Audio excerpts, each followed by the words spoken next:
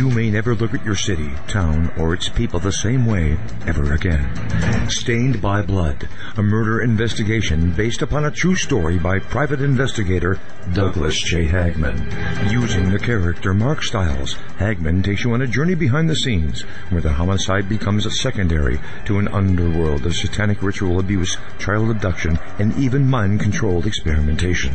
A world dismissed as conspiracy by those who want to keep its secrets hidden, exposing the dangers, denials, and deceptions. For 5 years, a brutal killer remained on the loose, free to kill again. As Mark struggles to navigate the maze of bizarre twists and untangle a web of deeply hidden secrets kept by some of the most powerful and influential people in his community and beyond. You may never look at your city, town, or its people the same way ever again. Stained by Blood. Order your copy of this engaging novel today at HagmannandHagmann.com and click on the link. Stained by Blood.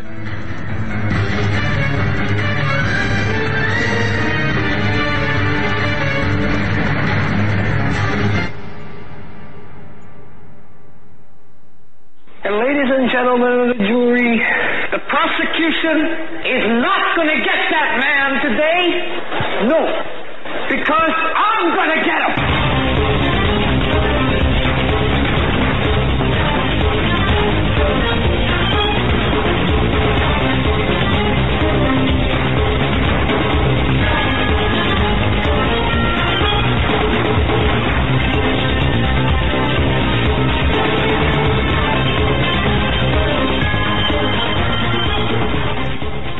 Welcome to this episode of the Hagmann and Hagmann Report. We're coming to you live from our radio and television studios here located in beautiful northwest Pennsylvania. We broadcast live every weeknight. That's Monday through Friday, 7 to 10 p.m. Eastern Time, right here on the Global Star Radio Network. That's our flagship network. Proud to be part of it. And, of course, preceding us is Russ Dizdar. A wonderful show, folks. Russ has got a great show. And then before that, of course, Ted Brower and Dave Hodges on Sunday, and my goodness, and subsequent to our show, a replay of Dr. Brower's show as well. So, I mean, there's just so much. So you never have to change your dial. It's just keep it right here. Never have to change your preferences on your computer. Just keep it right here on the Global Star Radio Network. Now, we're also simulcast on Blog Talk Radio, of course. It's BTR, and you can watch us live and by archive on our YouTube channel, folks. Just go to HagmannandHagmann.com. There you'll see all the navigation links, whether audio, video, whatever you'd like to, whatever your choice might be. Don't forget, we've got two different websites, HagmannandHagmann.com and HagmannReport.com. The latter, of course, being for news, information, analysis, articles, things that you need to know in these perilous times. And I'm Doug Hagmann, along with Joe Hagmann, something I like to call America's premier father-son investigative reporting team. We do dig deep into topics, and we're going to be digging into some topics tonight. We're going to just touch on some headlines first, and then following that, InfoWars' Joe Biggs, who is actually on his way to Dallas to cover the rally there, will be joining us right through the top of the hour, or as close to that. And then subsequent to that, I'm going to have to leave, and then Joe is going to be with Jon Robberson and discussing issues of the day. So it's really going to be a great show. I really would urge everyone to tune in and stay tuned in. It's going to be a fabulous show tonight. A lot of great information. And Joe, I was talking, or I was looking at the different headlines today, and man, and Eric too. All the three of us here in studio right now. Crazy stuff going on. But before we get into all of this, I just want to mention as well, next Tuesday, we're going to have really a first. I'm excited. I'm excited for this show.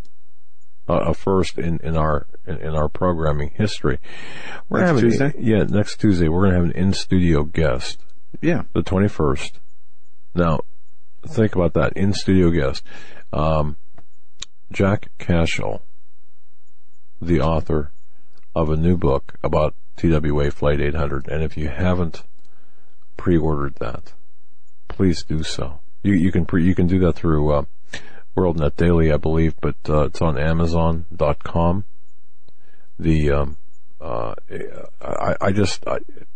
Wow.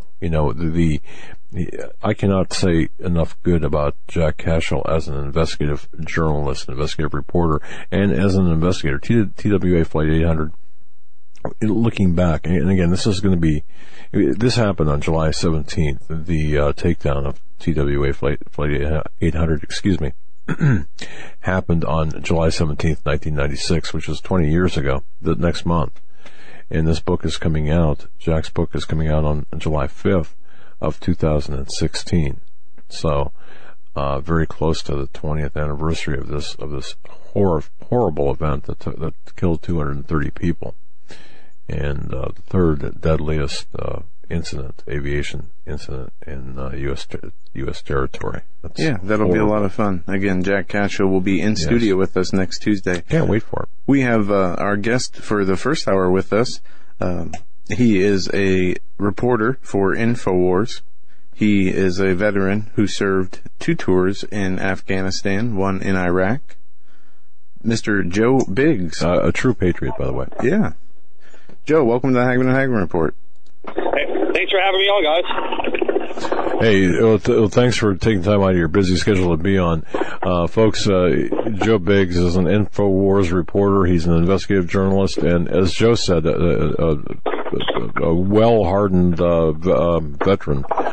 2 tours in Afghanistan and 1 in Iraq. Joe, you're on your way right now to Dallas, is that right? Yeah, we just got to Dallas about an hour and a half ago, and there are people pouring into the event. There's the largest police presence I've ever seen at any Trump event thus far. I spoke with one of the police officers, and they said what happened in San Jose will not happen here, and you can definitely tell they've locked this place up tight.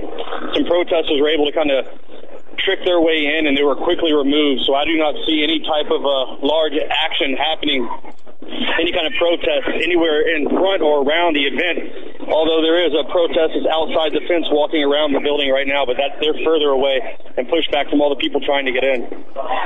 Wow. All right. Well, Joe, we follow you on InfoWars. We follow your work. We follow you. We pay YouTube, close Facebook, attention. Twitter, We pay very close attention to what you're doing. Let me ask you, what's the general feeling, or what's your general feeling as you are really at ground zero there in Dallas right now?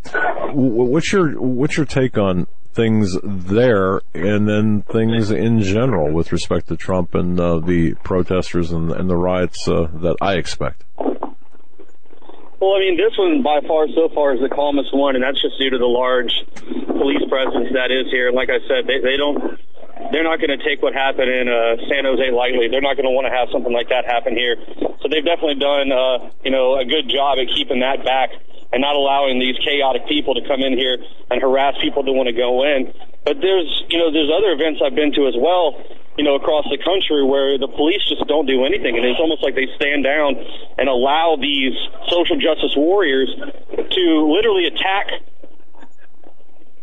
people that are trying to come in and out of these events, and then say that they're hateful, that they're sexist, racist, misogynist, because they like Donald Trump. And that's just completely and totally ridiculous, because these people are not that way at all. They just want to be here. They want to hear a presidential candidate speak, and they should have that right to be able to do so. Yeah, absolutely. Yeah. Joe, what's your take on the ability of the media to be able to spin the protesters disrupting the Trump event, assaulting supporters of Trump, to be able to spin that and blame Trump and his supporters for that violence? Well, they spin it by calling them protesters when, in fact, what they are rioters. They're people that come out here. They intend to do harm. They have no love for the country. You never see one American flag in those crowds, but you see tons of foreign flags. You see Mexican flags, and you see people burning and desecrating the American flag, which to me is spitting in the face of the veterans, of people who love this country, who fought for this country like myself, like my father, like my family. That's the most disrespectful thing I've ever seen, to see someone come out and burn the flag. Yeah, it's just a flag. Yeah, you have the freedom to do it. But at the same time, have some respect for people. You don't go and burn, or trash talk someone who just died. I mean, you just do that out of respect. You leave those people alone, and you don't desecrate our flag, and you don't spit in the face of veterans. It's just completely, totally out of control. Amen, brother. And I'm right there with you. Joe, do you expect, I got like 1,000 questions. Joe and I were talking before the show. We've got so many questions for you. And again, just based on your, really based on your experience and you're at the tip of the spear, really. Where do you see things taking place here with respect to this election, 2016 election? I mean, I remember the 68 election. Is that going to pale in comparison to the riots, the protests back then? Are they going to pale in comparison to what we're about to see here? I think it's going to get worse because of the fact that we have social media now. Everyone has the ability to go out and basically put news up and spin it in any kind of way possible. And now the mainstream media no longer does its job in any kind of way. Fox News completely neglects stuff. They call them protesters. They do this and that. And they don't call things what they are. Radical Islam is radical Islam. Violent rioters are violent rioters. And yet we want to put the label peaceful protesters on it. And these people, by calling them protesters, it gives them the free pass to continue doing what they do. They watch TV and they go, oh, we're just peaceful protesters, They don't have any shame. And it continues to grow, and people see this and they go, well, I can go be a protester, and then I can go harass people. When in fact what they do, like in Ferguson, for example, people burning down buildings, shooting at firefighters, at police officers, at reporters, cutting the fire hoses, that's not a protest. That is violence. That is terroristic in nature. Amen. Amen to that. And I think what's going to happen in DNC, or the RNC in Cleveland, the DNC in Philly, is really going to, set a huge standard for how the rest of this year really pans out. I think this is going to be one of the worst summers we've seen. With these social justice warriors who are able to get away with whatever they want, and then we have a president who can't even call radical Islam. He calls a terror attack in Orlando hate/terror. So when you call it hate/terror, you take away from the fact that it is terror. You're saying that it could be something else. And what it is they do that because the FBI has failed to protect the people. The FBI's job is to sift these people out, and this guy, Omar Mateen, got past these guys numerous times. And then the gun owners of these stores called in and reported Omar Mateen when he came to buy body armor, weapons. Numerous places contacted the police and the FBI, and nothing was done. So we have a government, a president, a commander-in-chief who can't even do his responsibilities. He has no love for the American country. He seems to be a radical Islamic sympathizer to the highest extreme. And that's the scary thing. Things are going to get really worse before they ever begin to get better. And hopefully Donald Trump could be the guy to help straighten things out. But at the same time, he does have a lot of big faults. But Hillary Clinton, we definitely can't take a chance with that. No, you're absolutely right. And you said a lot of things that were very true that I don't know how many people have heard in our audience today. There has been news that have come out, that Disney, this Omar Mateen was caught scouting Disney and had the authorities called on him then. A owner of a gun shop refused to sell him guns because of his mannerisms and odd behavior, and then contacted the authorities. He was already on the FBI's radar, had been interviewed by the FBI 2 or 3 times prior to this attack, yet he slips through their fingers, and they want to come out and blame the guns, even blame Christians and Republicans for this. But, too often they talk about what could we have done to prevent this. Well, everything that should have been done was done to prevent this, except the authorities taking a stand and doing their jobs. That's right. Liberal logic is this. You could have a liberal riding a bicycle down the road. They could shove a wooden stick into their, the wheel, and they'd fall down and blame it on guns. That's what liberals do. And everyone keeps going, oh my God, how could Omar Mateen, who had been investigated and looked at by the FBI, go out and buy guns? Well, it's the same reason that we have a presidential candidate in Hillary Clinton that can run for a president while being investigated by the FBI. So there's a large thing going on here. It's a huge problem. Yeah, indeed there is. Yeah, I totally agree with you on that. Joe, I know our time with you is limited because of your schedule. And folks, please follow Joe Biggs on Facebook and also Infowars.com. Alex Jones, Joe Biggs, and of course the entire staff at Infowars, great friends of ours. We certainly respect their work. But Joe, let me ask you your thoughts about what happened in Orlando. I mean, is everything? Where do you even start there? Where do you start there? What do you see? What are your thoughts about Orlando? Well, my thoughts were initially, it's kind of hard for one guy to come in here and carry out this attack alone. Now, were there multiple shooters inside? I don't know. But someone had to have helped him. And we know now that the wife initially lied to the FBI, said she had no prior knowledge to his involvement, Omar Mateen's involvement and or planning of that event. And now it's come out that she knew that he was going to carry this attack out, that she drove him to Disney, she drove him to the Pulse nightclub, she drove him to buy the ammunition, so she was a part of it. But on the ground, I was able to speak to survivors, people who were inside the club that were left unscathed, who weren't injured, that got out, and then some friends of guys who were inside, that were in the hospital, and they all thought that there were multiple shooters. So, that's the word. But then now there's other reports as well of saying that the fact that the police had been kind of firing wildly into the building as well in hopes of getting this terrorist. They didn't know it was a terrorist at the time, but they were shooting rounds, and that it's a possibility that some of these police rounds could have hit some of the people inside the nightclub as well, which is another problem. Heard that too. Talking to these people and hearing firsthand accounts is kind of, there's some sketchy stuff, but I mean, it definitely happened. People are injured, people are hurt, people's lives are changed forever. But less guns is not going to solve the problem. We saw what happened in Boston. They didn't have guns, they used bombs. You take guns away, then what happened? And they're going to find something else. Then you're going to get more of what happened in Iraq and Afghanistan. You're going to have people, they're going to make, roadside bombs, IEDs, things like that. So the guns aren't the issue. There's crazy people in this world that want to do harm to us because we are America. We have freedoms. They hate what we stand for. And at the end of the day, they want to take us out. Wow. That's right. I mean, just look at what's happened in the UK today. One of their parliamentarians stabbed. And shot. Dead. And this is a gun-free killed, right? Country. Yeah, absolutely. And it actually, they're delaying the Bear Exit vote now after Jo Cox is her name. She is the Labour MP, dies after being shot and stabbed outside a library. And they're saying, and this might only be speculation at the time, but that they are going to temporarily put off the Bear Exit vote due to this. Yeah. Yeah, I mean, that's what terrorism does. Terrorism is meant to stop things. Terrorism is meant to scare people. I was in Paris just 24 hours after the attack, and Paris, which is usually a very vibrant area full of culture, full of passion, was pretty dead. People were scared to go out. No one wanted to go out. There was no nightlife. Everything closed down, and that's what these terrorists want. They want to stop what it is we do. They want to stop us from having fun because they don't agree with it.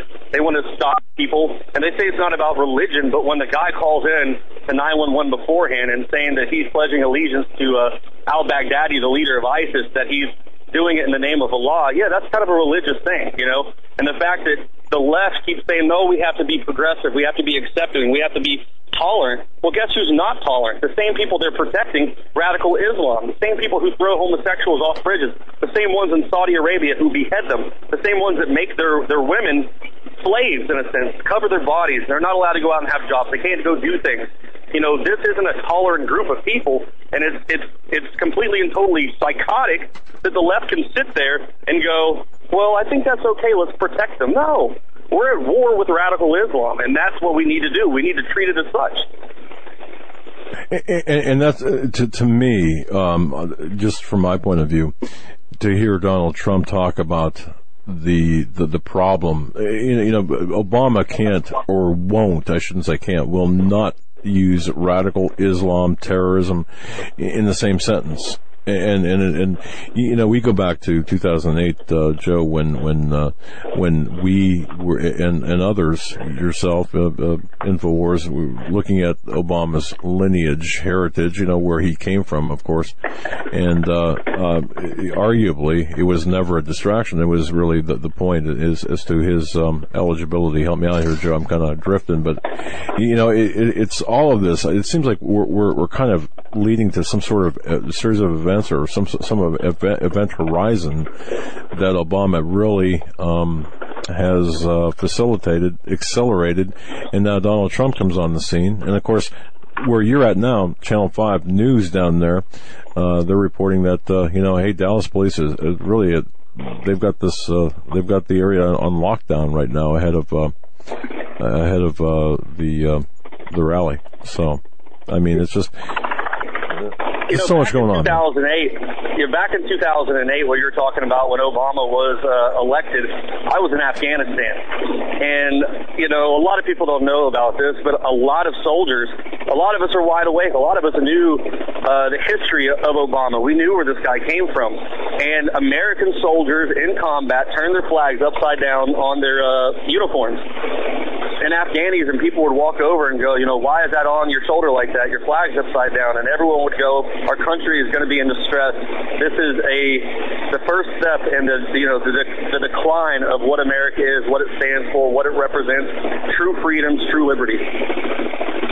Man.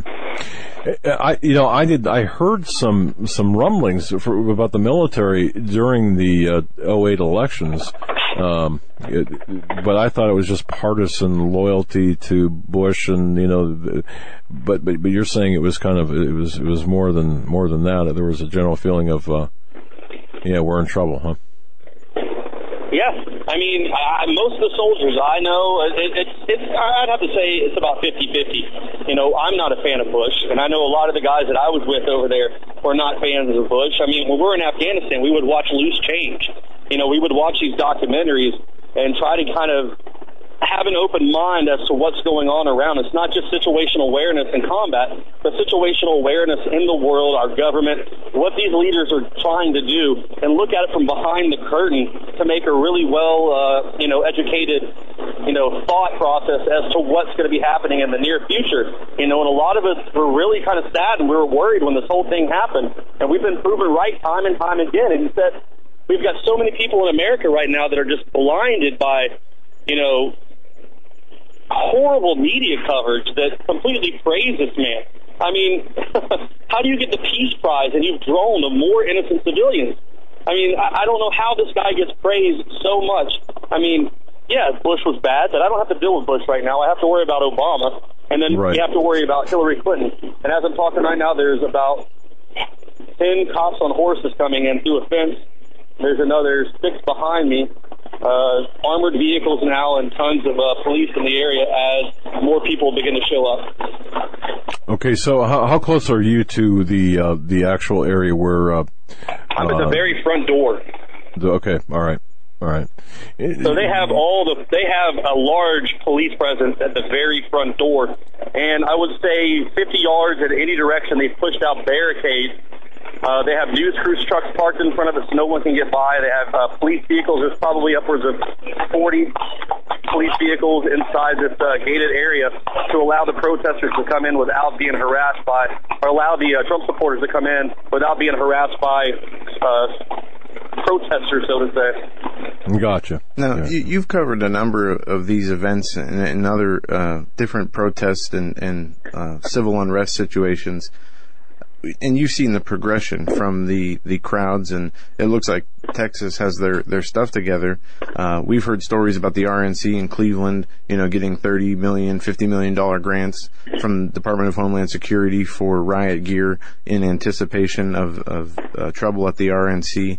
Do you think that it's a state issue when it comes to protecting the Trump supporters and his ability to give a speech? Or is this an organization with the government, the RNC? Or do you expect to see this in other states? Or because, as my dad said earlier, we see the previous protests where it's a free for all. The security is not doing their job, And, we were thinking about going to cover the RNC ourselves. And, we know that's going to be just a huge powder keg. But are these protesters intensifying in numbers and in their actions? I mean, yeah. I mean, they're completely being brainwashed, and at the same time, they're being empowered by, media outlets like MSNBC and CNN to come out and do these things. I mean, they almost praise them as heroes for this new progressive America, this extreme left-wing society that they want.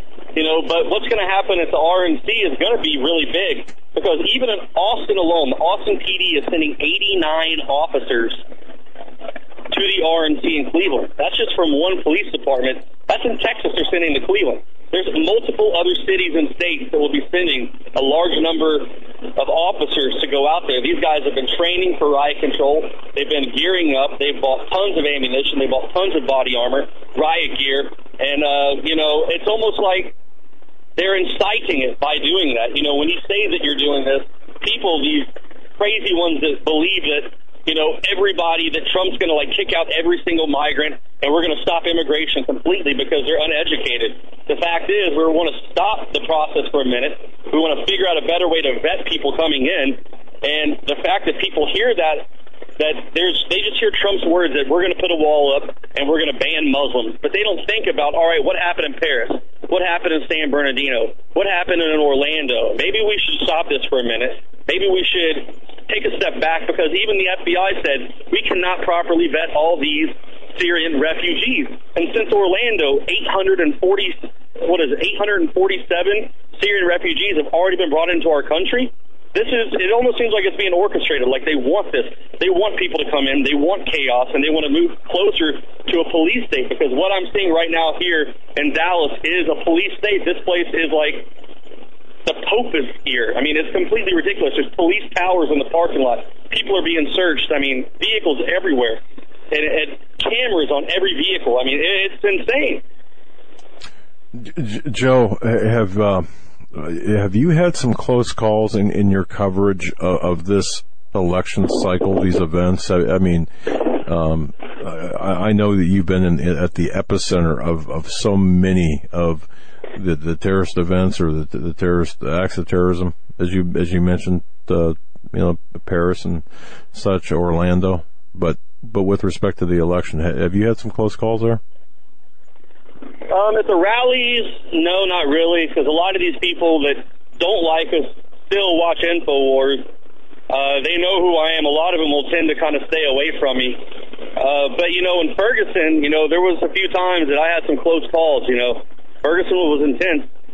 But, just because it's not going to happen to me, there's a lot of people that come to these events know, and it's empowering people that are pro-Trump supporters to come out to these events and hold their heads high when they know there's a good chance that they could get attacked, spit on, have eggs thrown at them, belittled by these crazy leftists. Exactly.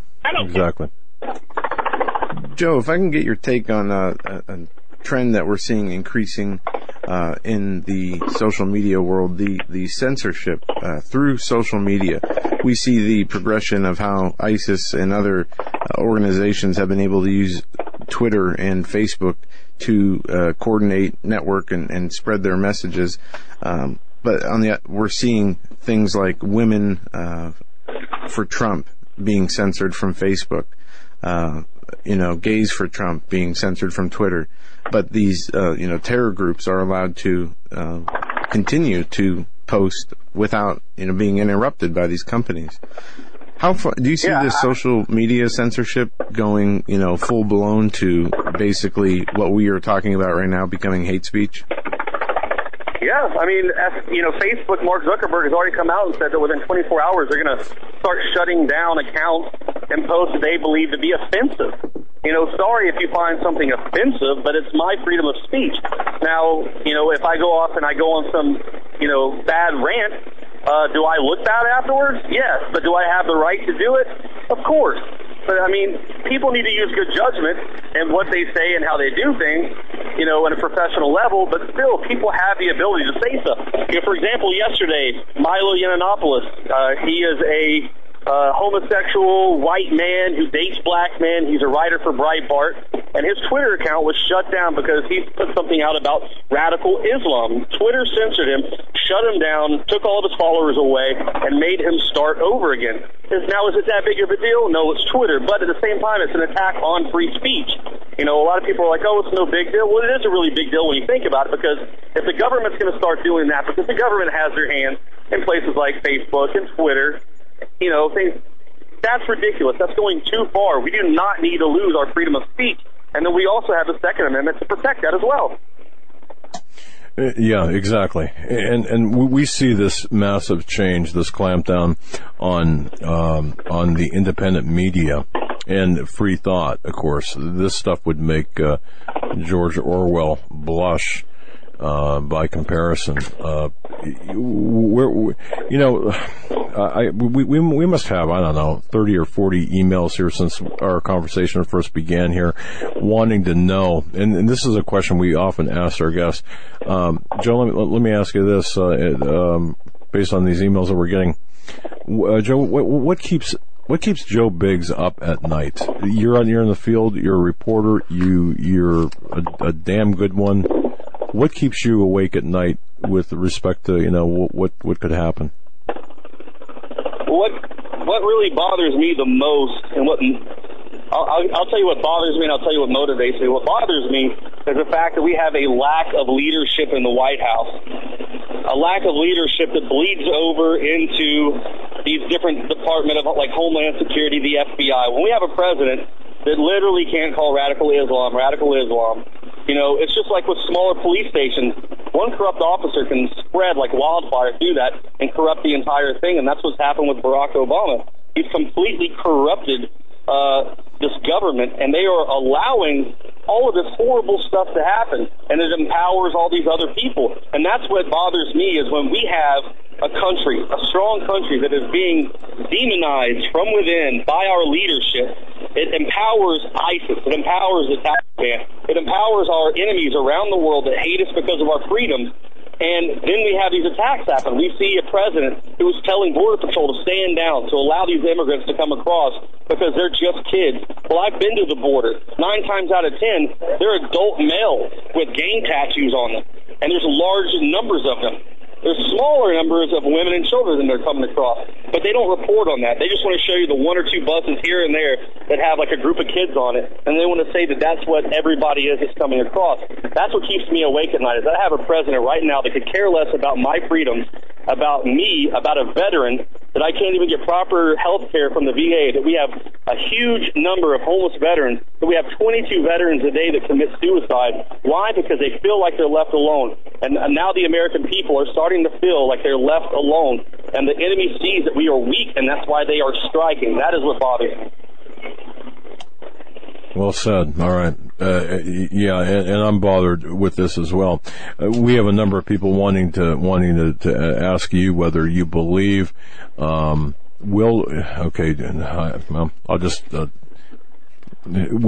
Trump, although he's a presumptive nominee, in your estimation, based on what you've seen on the ground, will Trump be the actual Republican nominee based on your investigative research and your observations?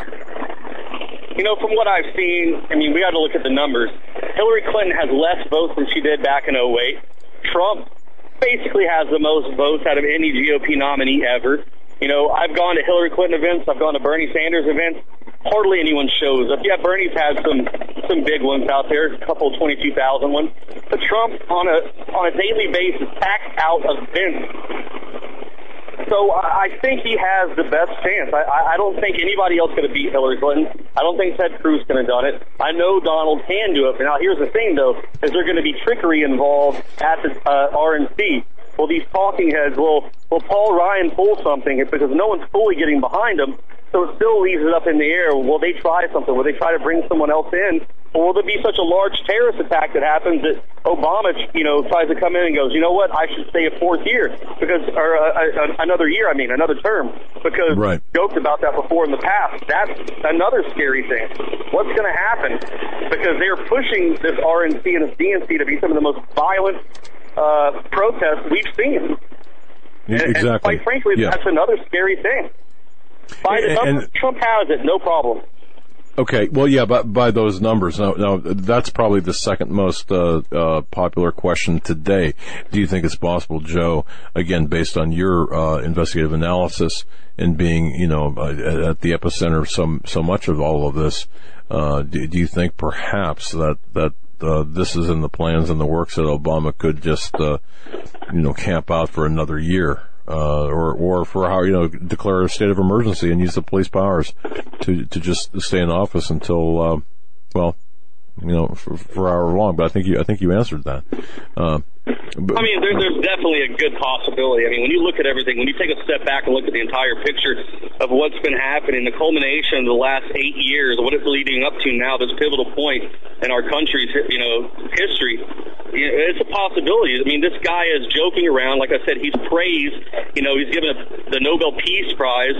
That he goes around and drones, Yemen, and hardly ever hits a high-value target. He hits more civilian people, and there's high rates of casualties in those populations from civilians, and yet he is still praised. It seems like there's nothing he can do wrong within the government, within the powers to be the global elite. Exactly, yeah. Yeah.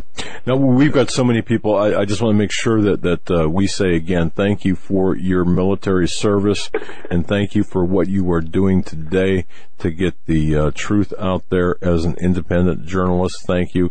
Our audience is just flooding us with emails, and so I want to make sure I want to thank you publicly for everything you do, and we feel the same way about that as well. Joe, go ahead. Yeah, if we got my son. Sorry, about 17 minutes before the top of the hour break. And he's and we know you got to get going as the event's going to be starting. I'm good right now. The Democratic nomination with Hillary Clinton getting the nomination, the first woman to be nominated for president and to win the nomination.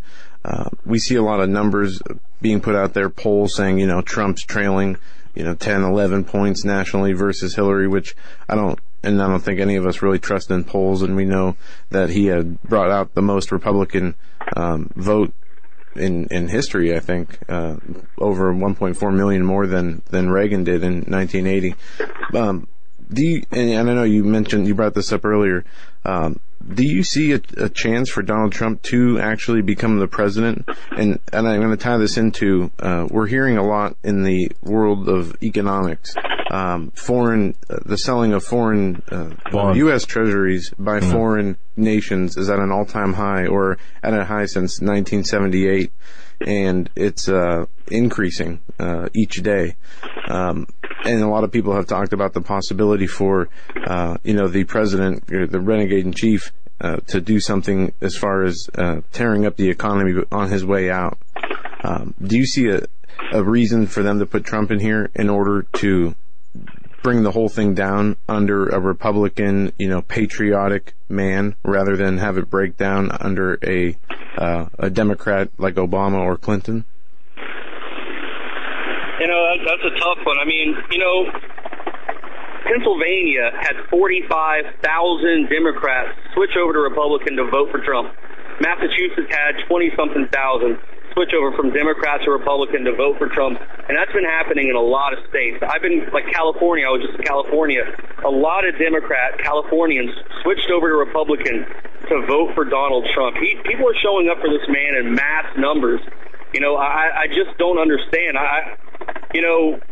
Obama is bringing the country down. Now, maybe they are going to play a card where they would rather start a collapse and then let it crumble under Trump, and then they can blame it on the Republican Party and say, see, guess what, but they've already started it. They lit the fuse, and they already have charges on this building to drop it down in a controlled debt, scenario. America's going to fall. Every great empire falls, and it's happening because of the horrible leadership we have. They might just set it up, like you said, under Obama, he could try and wreck the economy on the way out, and then Trump comes in, and then they're going to sit back to the American people every day on the mainstream media and go, see, Trump did this, and instead they're not going to go, look, who lit the fire, who set the fuse. That's right. And we looked at this from the transition from Bush to Obama, and now it just seems to be more of an issue today, despite the lack of, we know what happened in 2008, but it seems a lot worse today. On a different note, many people want to know your assessment, gun control legislation or some sort of executive fiat or something with respect to gun control. You see this taking place now in the wake of the Orlando event? I heard that the assault weapons ban was shot down by, was it Mitch McConnell today or something like that? I saw that they put a halt to that right now. The left's going to keep doing what they keep doing, and it's not going to go far because they keep trying time and time again. And we're at a point now, a pivotal point where Americans are finally seeing behind the curtain. Donald Trump pulled the curtain back on a lot of these issues, and like I said, he might not be the perfect candidate, but he's the best one we've got right now, and he's really exposed a lot of things that are going on as far as how the voting system works and the fact that veterans need to be taken care of and how the Second Amendment is part of our, it's a God-given right. It's part of being an American, and the left keeps trying to blame everything on guns. It's the fact that people there weren't armed, the fact that there wasn't armed security around, that happened. Right. You don't see terrorists go into a gun store or the NRA show or SHOT Show where there's hundreds of thousands of guns and 60,000 people that are armed. Why? Because it's a hard target. Gun-free zones are kill zones. Terrorists go after the weakest things. Why? Because they are cowards. They do not have the training of the U.S. Army, the U.S. Marine Corps. They are weak. Marines, soldiers go after hard enemy targets and take it on head first, run into the enemy fire, knowing that they can die. They know that they're going up against an enemy that has weapons, and they do it selflessly because they believe in America. These guys do it in the cover of the night. They do it in an area where there are no guns because they are weak individuals, and that is the truth. People need to understand that an armed populace is a safer place for people to be. When you look at what happened in Paris, and you look at what happened in all these different areas, these different shootings, it always happens in an area where someone did not have guns. The fact that our recruiters, our military recruiters, can't even be in one of their own buildings with a gun to protect themselves. And what happened in Chattanooga? People died. It's ridiculous. Yeah, absolutely. It's insane that our military not armed on basis. Yeah, and I don't know if you've seen this, Mr. Biggs, but there's a movement, Gays for Guns, and there's a few gun shops that were giving out concealed carry lessons for free to the LGBT community. Do you see any at the rally, at the event you're at today? Do you see any signs of like that, where you see the LGBT community coming out to support, the being able to purchase guns, fighting the gun control narrative? I mean, I've seen it all over the country. When I went to Spokane, Washington, at the protest against Sheriff Ozzie Nezevich, the guy who became famous after one of his officers said that they have MRAPs because of constitutionalists. There were a lot of homosexual men who came out with Gadsden flags that were in the rainbow color, that were gay, that said, hey, we're gay, but guess what? We want freedom. We want guns. We want to protect ourselves. Milo went to Orlando yesterday and gave a speech and said, if you take guns away, people can't protect themselves. We even have people like Howard Stern, who was as liberal as they come, saying, hey, if these guys would have had guns, they would have had a fighting chance.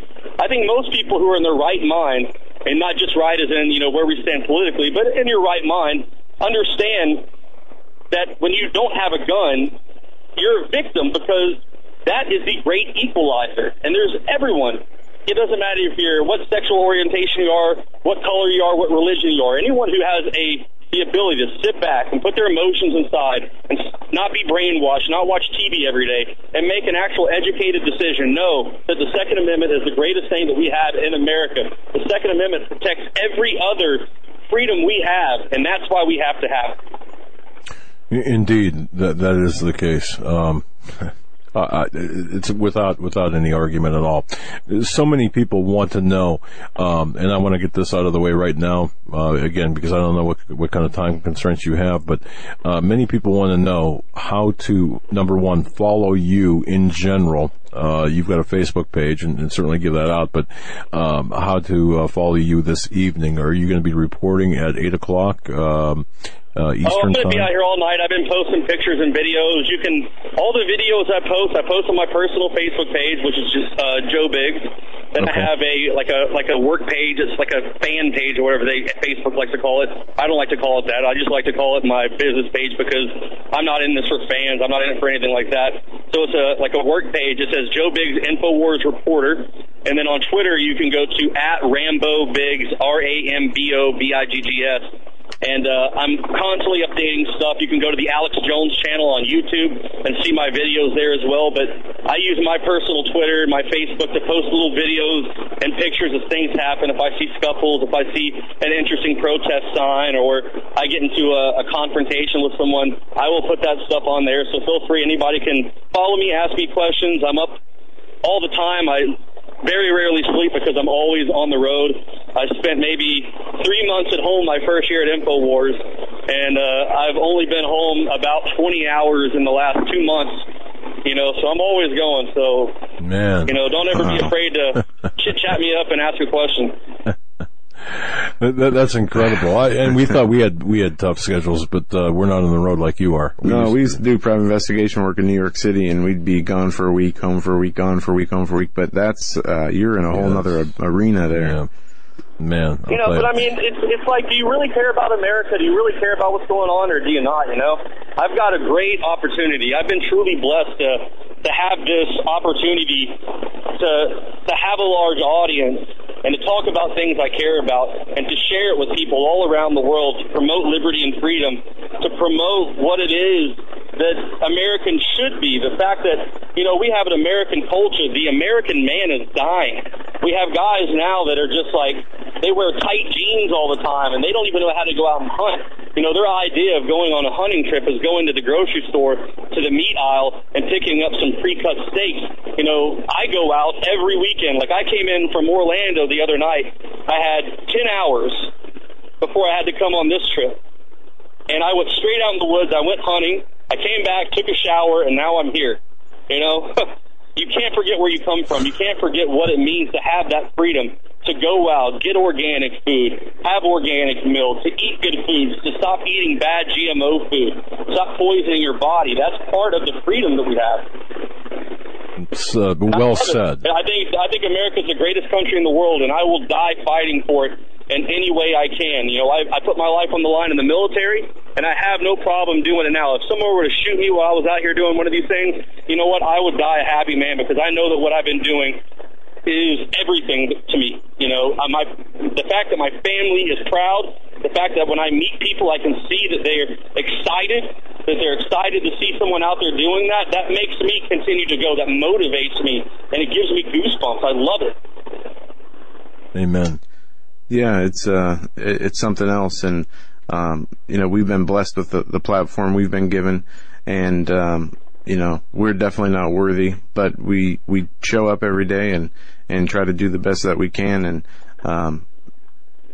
not only have we been blessed with this platform, but the listeners are just such fantastic people.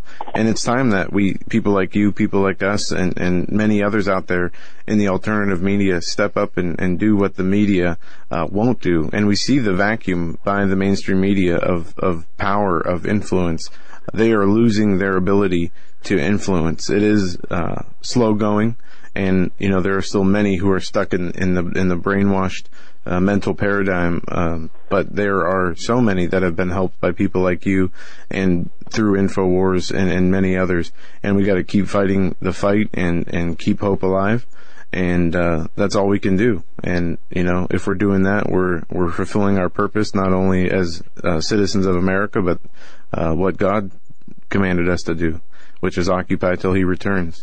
And Amen. And Joe, we only have a few minutes left here. We're going to give you the floor. Whatever's on your heart, you're used to speaking to a worldwide audience. I know we've got some audience crossover, but for those who have not heard you, I mean, feel free to take the last couple of minutes here and speak whatever is on your heart. Joe Biggs from InfoWars, Joe Biggs, journalist, Joe Biggs, a veteran.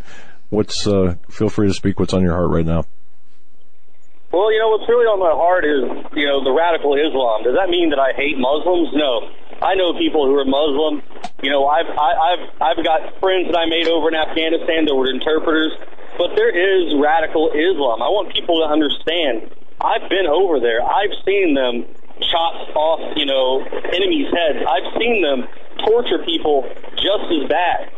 I've seen them do some horrific things.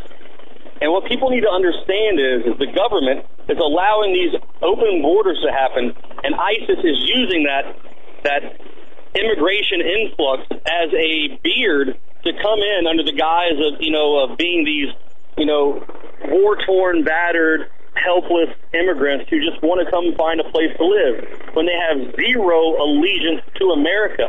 I have friends who fought, some who died trying to get their citizenship, Mexicans, Hispanics, Latinos, people from different parts of the Latino world that came to America, and they knew that they loved America more than anything.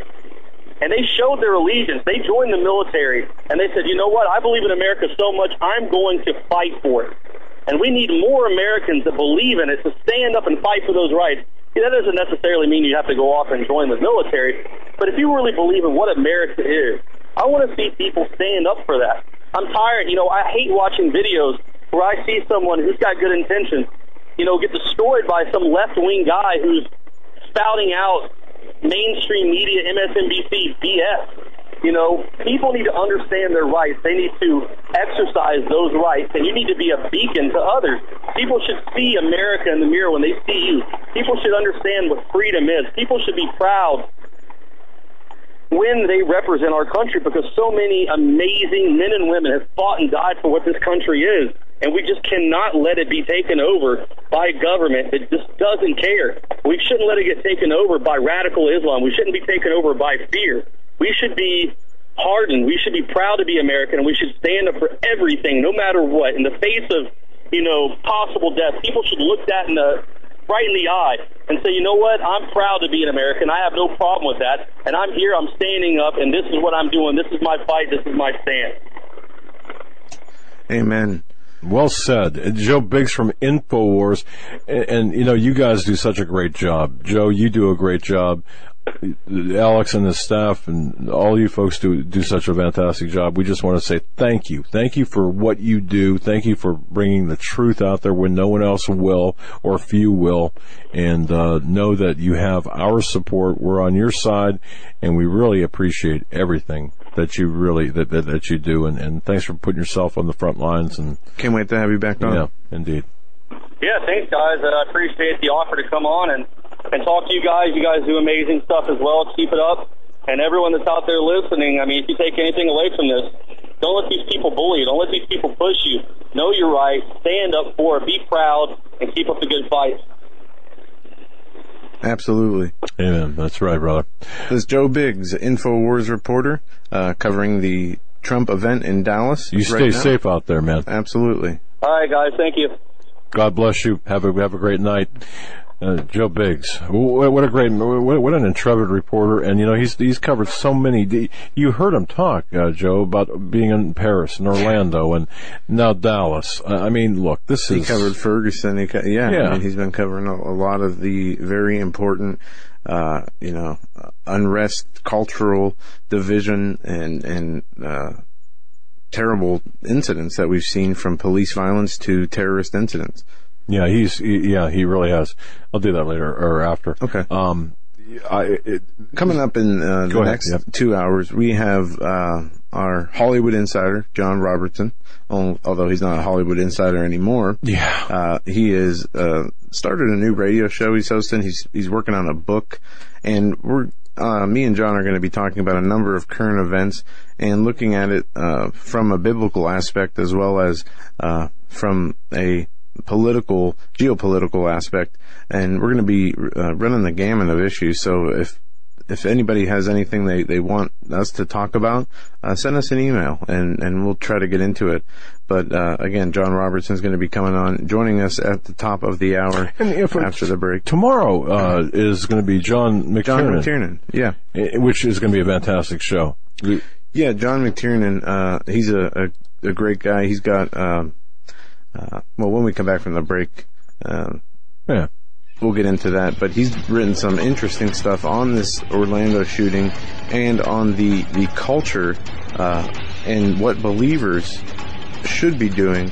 And he really, for people who are in the fluffy, puffy churches, as Pastor Paul would say, you'll get your eyes open by reading some of John McTiernan stuff. Folks, we'll be right back after this with Jon Robberson. Stay with us.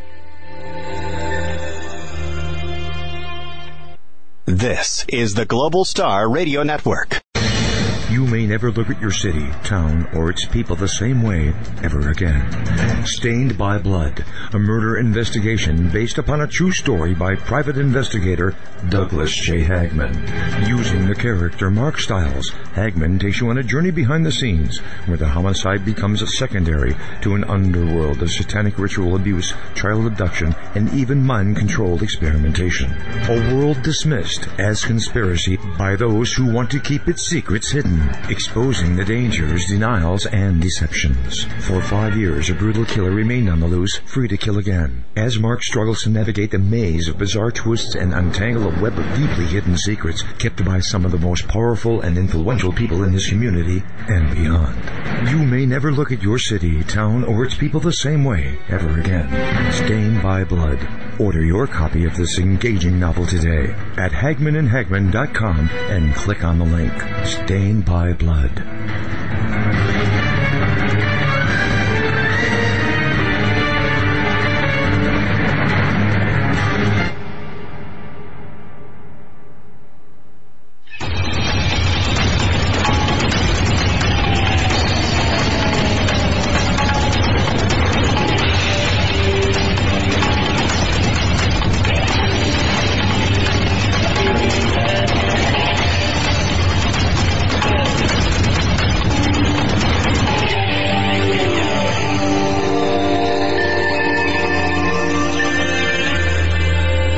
Welcome back, ladies and gentlemen, to this segment of the Hagmann and Hagmann Report. Doug Hagmann here with Joe Hagmann, something I like to call America's premier father-son investigative reporting team.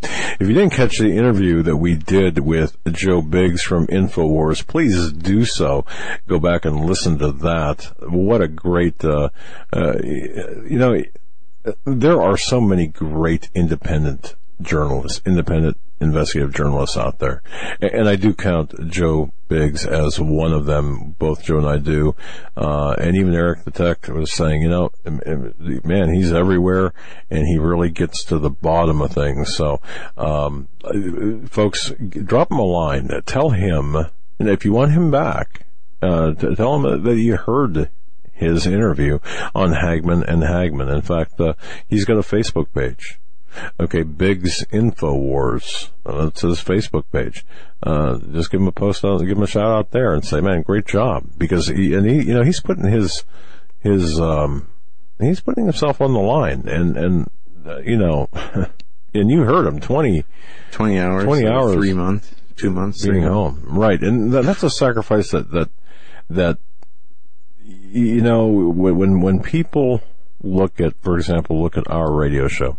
We do a 3-hour radio show per night, and sometimes people will say, well, you guys skate because you have guests. Well, no, we still prepare. We still contact and have contacts and contact others and attempt to find. It's really a 24-hour thing. 24/7. Doesn't mean we're up all the time, always doing stuff, but, we're reading news articles, we're doing research, we're networking with people, planning, scheduling.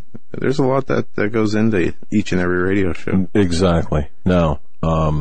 Can't just roll out of bed and jump on the mic and although sometimes it looks that way, right? But, yeah, it sounds that way. Yeah, no, it's not. And but anyway, definitely Joe Biggs, make sure you drop him a line. Facebook, whatever, and say, hey, enjoyed your interview with Hagmann and Hagmann. And anyway,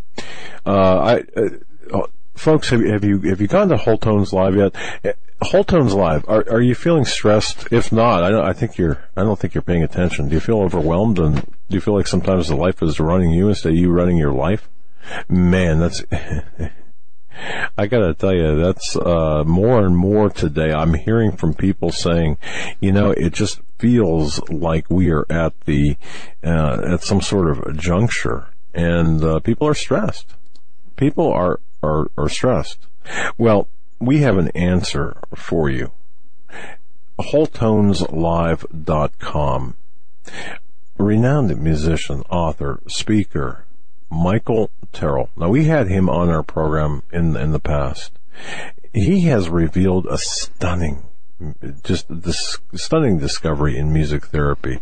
He's got 7 amazing new musical tones and music projects, if you will, found to relieve stress, promote healing, break into well, you can through this you can restore your sound sleep by listening to these musical creations of Michael Terrell from WholeTonesLive.com.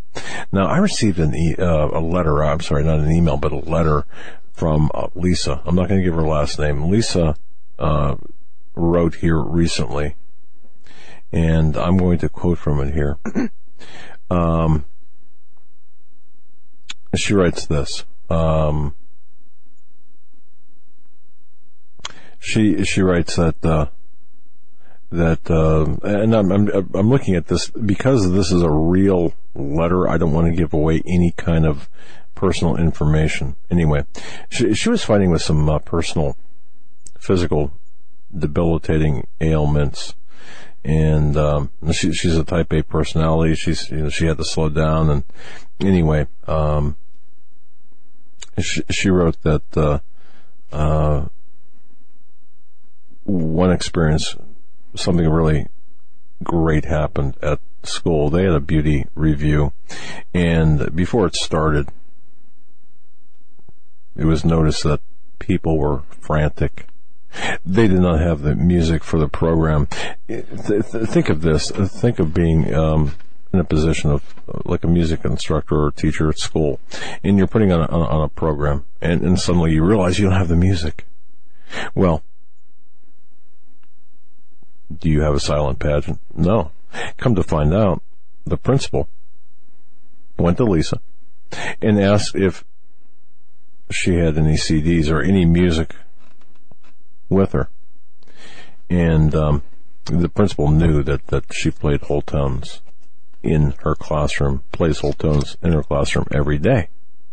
And she said, yeah, I do. And so she went and got the CD from her vehicle of Open Doors. Right?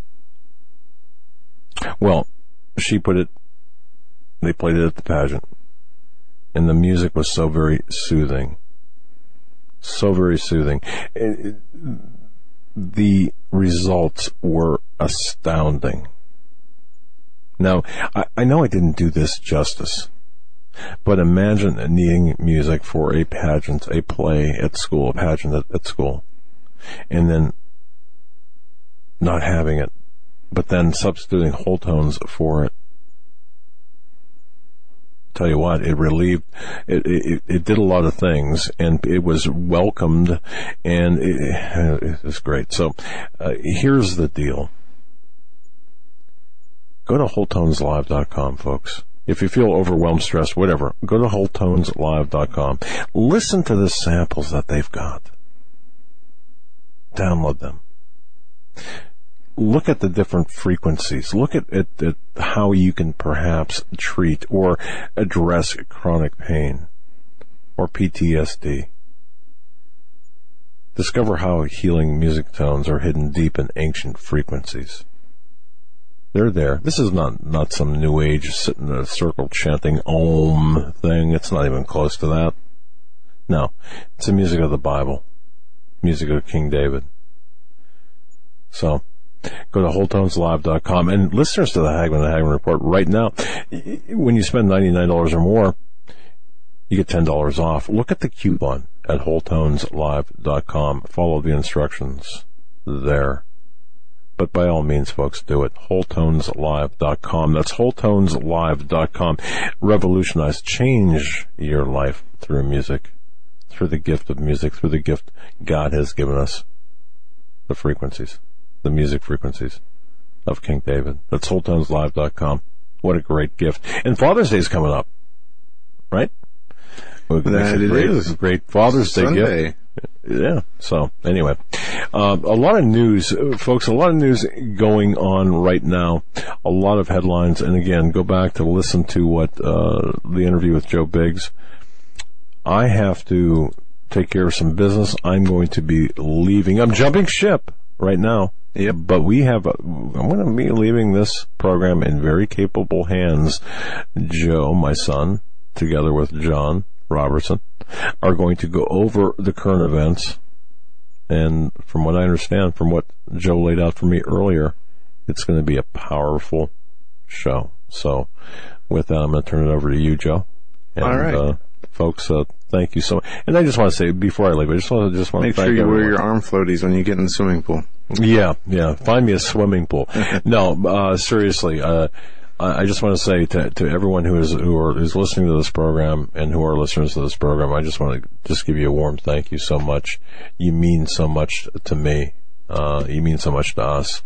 You mean so much to our family, Eric the Tech, even. Just loves y'all too. So, but with that, I'm going to leave you in the very capable hands of Joe and Jon. Joe, go ahead, sir. All right. Yeah, we got with us Jon Robberson, our Hollywood insider, friend of the show, has been on many times, has helped us put together many shows with Pastor Flip Benham and many others. And we've done, as I said, the Hollywood Insider shows. He's been a guest on J.B. Wells' show. And was a speaker at the Hear the Watchman conference in Dallas, and will be also speaking in Knoxville, where he will be releasing his new book. Jon, it's great to have you back on the show. Why don't you give the audience a little update as to what you've been doing lately and what you've been working on? Okay, I will, but first I gotta laugh a little bit. Folks, greetings and God's blessings on each and every one of you. Joe, what did you just suggest to your father to get his floaty? Can you before he gets in the pool, he has to make sure he has his floaties on. We don't want him drowning. I've never really qualified Doug Hagmann as a selfie type of guy. But Doug, if you're still listening, brother, if ever there was a time that I would love a selfie, it's when you've got your floaties on in the pool there, brother. We'll try and get you on this evening. Absolutely. Okay. Yeah, tell folks about your new radio show and the book that you're working on.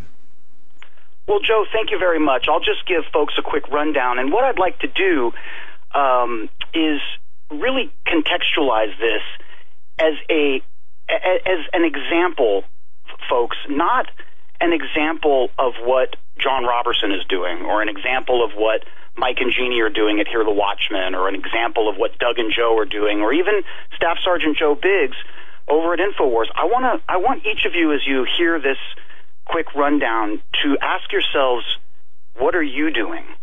And I want to encourage everybody listening tonight, every brother and sister that can hear my voice, replace that fear with faith.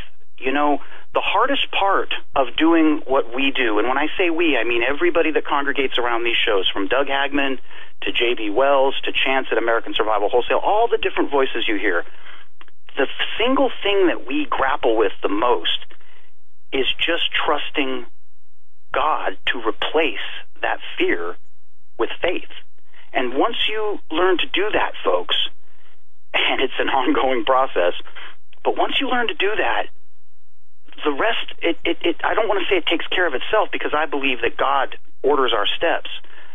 And when I look back, Joe and Hagmann family, at the last, 13, 14 months of my life personally, I'm gobsmacked. I mean, I wouldn't even have written this in fiction, because it would be too over the top and unbelievable. Anyway, that being said, God has been good. Folks, we launched a new show on Blog Talk Radio called Brothers on the Wall, and I just want to take a quick moment to give sort of a tip of the hat to Brother Marcus, who is with our Heavenly Father as we listen and speak this evening, and Curtis, who occupied the time slot that we are now in on Blog Talk Radio with their awesome show, Pine Ridge Warriors, and that ran for a good period of time. So we are on Blog Talk Radio at 7 p.m. Eastern on Saturday evenings, and that is, again, Brothers on the Wall, brothersonthewall.com, Blog Talk Radio, every Saturday evening at 7 o'clock Eastern. And what's been really cool about this show, Joe and all the Hagmann listeners, is we're taking a different approach. As the title would indicate, Brothers on the Wall is an open platform. We want to bring community watchmen from all walks of life, all demographics, all geographic locations up onto the wall with us. And we want to give you a moment to tell all of our listeners what it is you're doing in service to the kingdom and what it is you're doing as you trust God to replace that fear with faith. Because, folks, everybody listening tonight knows we are in the 11th hour, 59th minute. It's not good enough to sit on the sidelines anymore. You know, I think probably the two most germane comments ever made on these Christian frontline internet radio shows were by our brother Steve Quayle and our brother Doug Hagmann. Steve Quayle, who reminds us all the time that there are no political solutions to spiritual problems, and Doug, who reminds us regularly that we were born for this time and we all have a position to play. Now, Joe, if I may, I want to give a quick example of what I mean by bringing community watchmen up on the wall, because in real time right now, Brothers on the Wall is broadcasting with my co-host Mike and our good friend Pastor Flip Benham. And I left the show early to jump over to do the Hagmann and Hagmann report. But these are the type of people, folks, who are reaching out to us, and these are the people that we are honoring and sharing the mic with. And Joe, I want to thank you for initiating that spirit among all of us, because you and your dad were so generous with airtime on the Hagmann and Hagmann report that it inspired people like me and Mike and Chance and Brother Marcus, God rest his soul, to take that next step of faith and say, I can do this. I'm scared, but I know God will infuse within me the courage to do this, and I'm going to do it. Folks, tonight in the first hour of Brothers on the Wall, we brought on a high school senior. I'll just say his first name. His name is Brandon, and his mom came on as well. Her name is Monica. And our first broadcast back on May 28th was with Pastor Paul Bagley. And again, that's brothersonthewall.com. That night, Brandon's mother, Monica, came on. She was our first community watchman who joined us up on the wall. And Monica explained to all of our listeners that she had started a Bible study in the greater Boise area in Idaho. And she wanted to give thanks to the Lord and to encourage all of our listeners with just her single step of faith. She has a vibrant, big-time Bible study going on, and people are being nourished. People are being infused with Holy Spirit power that they need to get through these crazy times. Then we found out about her son, Brandon.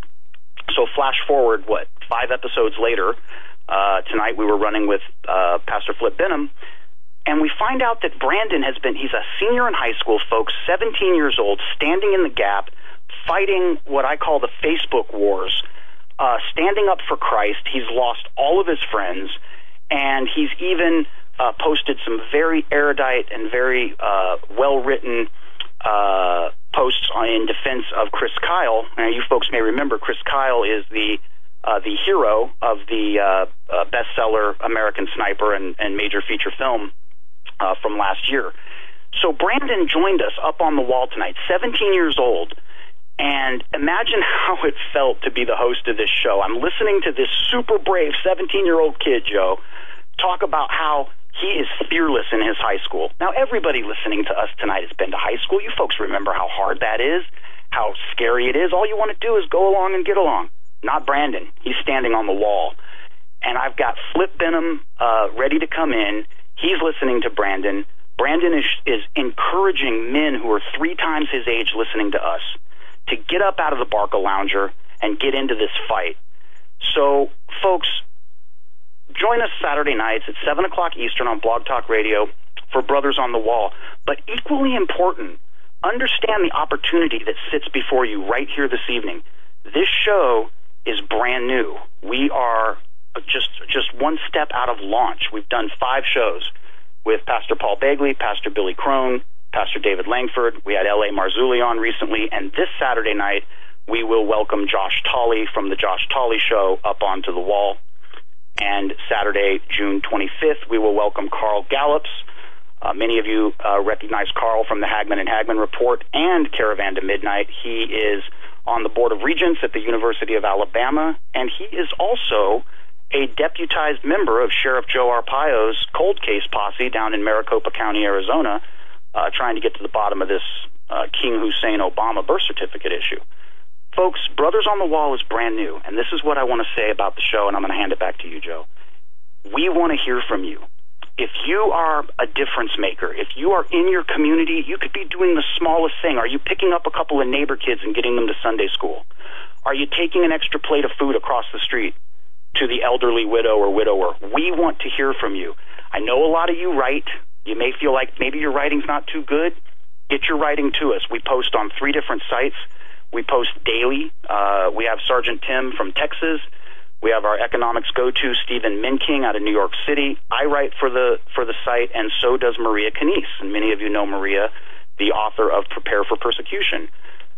This is your time. If you want to step up on the wall and be heard, we want to continue in the spirit of the Hagmann and Hagmann Report and give every brother and sister out there a chance to talk about your website, your Bible study, what it is you're doing. And Joe, the last thing I'll say is it was really what we did this time last year with HH Connections that put this spirit in my heart and made me realize how amazing the listeners to the Hagmann and Hagmann Report are and how powerful they are when they allow the power of the Holy Spirit and the power of the risen Christ to come into them and allow them and guide them to do things that they never dreamed they could do. Brothers on the Wall, brothersonthewall.com, every Saturday, 7 o'clock Eastern, Blog Talk Radio. Joe, I'll hand it back to you. Amen, and that's awesome, John. And Brother Marcus was a dear friend of mine and just a fantastic man, and we do miss him. And his Curtis, his son, is fantastic as well. And the lineup of guests that you just mentioned for the first 5 shows that you did, I'd say you guys hit a home run and are doing a great job. And just to continue to do that. And we need, we were, and many people know this, we worked as private investigators before we started this radio show, never intending to, planning on, or sitting down and talking about starting a show or doing a radio show. It was something that my dad and Judy McLeod of Canada Free Press wanted to do on Saturday evenings, and they did one show, one podcast, and Judy wasn't too comfortable, didn't like it too much, and my dad asked me if I wanted to try and do one with him the next week. And we did, and every Saturday lasted for about 8 months, and we were picked up by a network, and we started on January 1st, or January 2nd of 2012, and have been doing it full-time since, pretty much abandoning our private investigation work. And at the time, I understood that it was a call from God, to put us in this position, to give us this platform, to be voices as we see, and we're seeing the increase of the manipulation through the mainstream media. And as I said in the first hour with Joe Biggs, all we really continue to do is to show up and read our Bibles and to pray and to do the research. And the Lord had continued and continues to bless us and bless the show and the platform. And it's because of great guests like yourself and others, and just so many factors that are out of our control that had to come together at the right times and the right moments that only the Lord could have situated, and He did that. And it takes a step of faith. I mean, we need to have faith and understand that we're not promised a walk in the park in this world. We are promised trouble, tribulation, suffering. But we're also promised blessings through our faithfulness. And just like it is with true Christians, we can't just talk about being good Christians. We have to be obedient and be true Christians in our actions. We also have to walk out our faith in the same way. And it's taking that first step that you have no idea what doors can open after you take that step. Wow. Joe, you just hit that so succinctly. And, I was thinking while I listened to you speak how, and I'll just say this for myself, folks, I've joked with some of you on the phone or at Hear the Watchman. When God picked me, he was at the back of his Rolodex. I mean, he really was. And, when you look at the journey that the Hagmanns have been on, okay, when you look at the journey that John B. Wells has been on, and when you look at the journey that somebody brand new to this, like myself, is on, I'm telling you, the key is to look directly at faith and fear. That is the key. And Hebrews 11:1, Joe, is my favorite scripture in the entire Bible. In fact, folks, I wrote an article that you can find on brothersonthewall.com or at outlawpatriotnews.wordpress.com. And for those of you who joined us in HH Connections and were at Hear the Watchman and have been with the Hagmanns, sitting around the Hagmann kitchen table for a few years now, I think you'll like this article. Doug and Joe figure prominently in the article. And the article is called The Evidence of Things Not Seen, HH Connections to Brothers on the Wall. Now, that title I chose very carefully, Joe, because Hebrews 11:1 assures us that faith is the substance of all things hoped for and the evidence of things not seen. And, Joe, I don't want to put you on the spot, but I have a question for you, and I've been curious about this for a long time, and I bet a lot of the listeners are too. Would you be willing to talk for a few minutes about some of the obstacles that you and your dad faced when you began to, as you said, quote, abandon some of the private investigation work and really go full-time with the Hagmann and Hagmann report? Would you be willing to speak transparently about some of the fears you faced and some of the obstacles? Oh, absolutely. We, as I said in the first hour when we did the private investigation work, especially toward the end there, we were doing a lot of work in New York City, and we would, be out of town for, a week, 5 days to a week, and be back in town for that same amount of time, traveling a lot, traveling constantly. And during one of the trips, and I don't know how many times, I don't think, maybe once or twice I've told this story on the air. We were coming back from the Hamptons and doing a case, heading to a case up in Lake George, just north of Albany. And I was driving the whole day. It was, I think, October 27th or 28th in 2009, maybe. And we were on Route 87, and we were in a, it was an SUV. It was a Chevy Trailblazer. And it's a 3-lane highway. I'm in the middle lane. It's just after dusk, so it just started to get dark. It was real wet. The leaves were falling. They were all over the road. And I wasn't playing with the radio. I wasn't not paying attention. I had both hands on the wheel. And the back end of the vehicle kicked out. And we started fishtailing, spinning around. Long story short, it was truly a miracle. The car was totaled. We flew 250 feet into the woods. And neither of us had a scratch on us. Now, during that incident, during that crash, I had, I guess what you'd say is a spiritual experience, where my dad says, and will say he had a nightmarish experience. He says we were in different cars. Everything was in slow motion for me. And during this whole time that we're spinning out of control and you see the crash coming, I had this overwhelming calmness and peace, almost like there was a guardian angel in the car. And at the time, from my past, I was in trouble with the law, and I had to go. I was incarcerated, and I was kind of going through a recovery and learning how to be an adult and a human. And it was at that moment that really opened my eyes back to the Bible and Jesus. And we started stopping at different bookstores, used bookstores, and I would buy as many historical and interesting books from the George Washington books to old commentary books on the Bible, and that's where my faith walk really started. I asked the Lord into my life when I was 12, being brought up by my mother and father, who they both were church-going people, and taught me about Jesus when I was young, but I never really embraced that faith. Well, once I started just reading the Bible and just getting interested in it, and the companies we worked for as private investigators wanted us to travel more, wanted us to give us bigger caseloads, and the pay was less. And then this opportunity for the show comes around. Well, all of a sudden, before we know it, we have a gap in work time from the PI work. We're doing the radio show.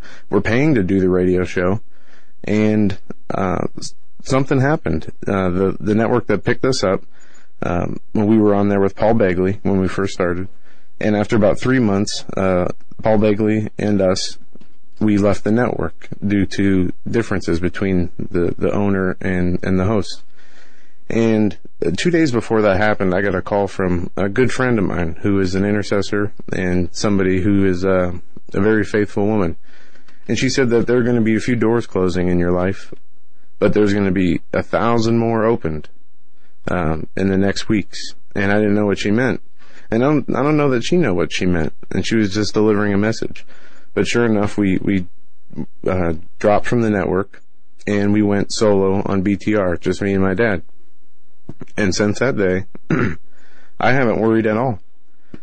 We've had, issues, concerns about money, about being able to continue to do this, staying on the air.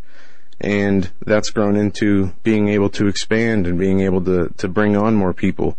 Now, it's taken years to be able to do that, and it's taken years for us to get where we are today. But as far as doubts or worries, that's not something that really went through my mind.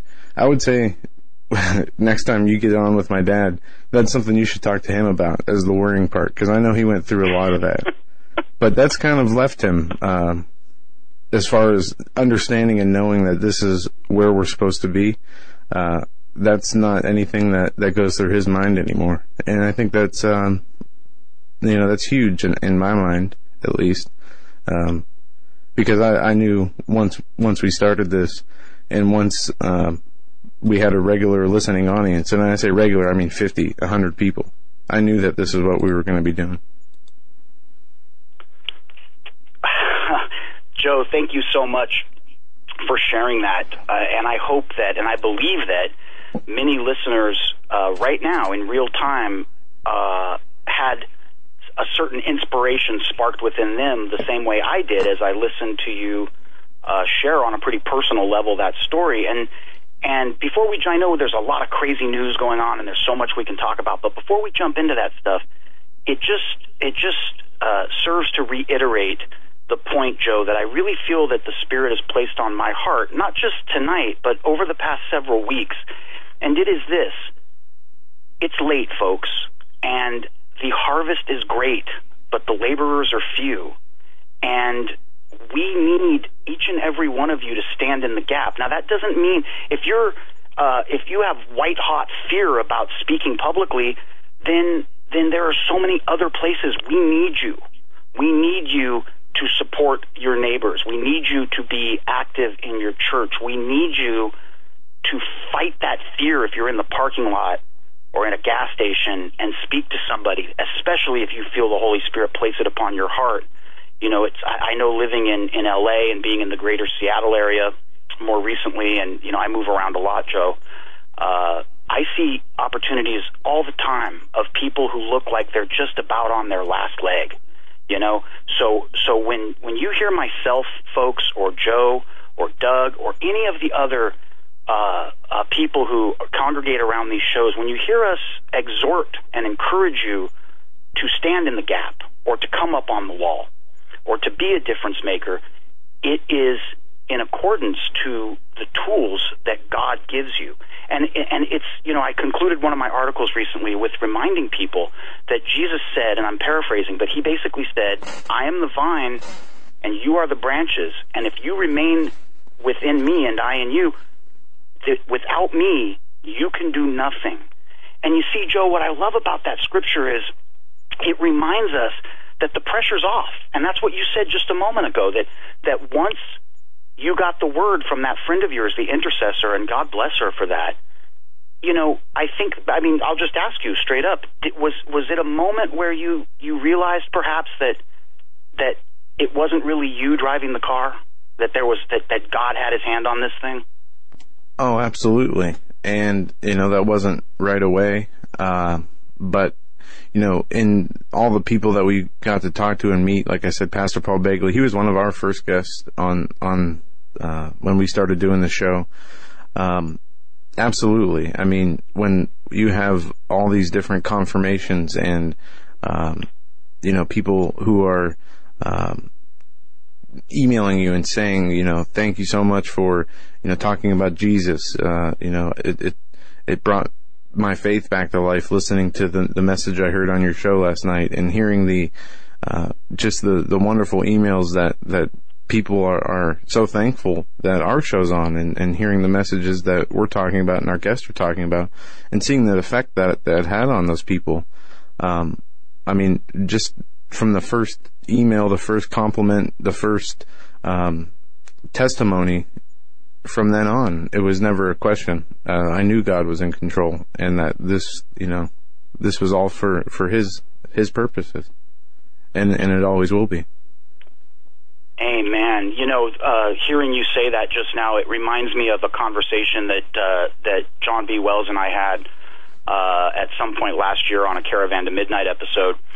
And, I don't know why the Lord does this, Joe, but he's done it many times on your show and on other platforms as well. Sometimes he will just instruct me to sort of open my mouth, and generally speaking, I don't want to do it because a lot of times it's stuff that could be considered maybe a little too personal or maybe embarrassing, discussing things, trying to take lemons that were in my life and encourage the listeners to trust the Lord to help them make lemonade. I know that's kind of a cheesy analogy, but he does this, and I believe very strongly, Joe and Hagmann family, I believe that as long as I'm obedient to that spiritual encouragement, that the Lord will continue to order my steps and take me further down this journey.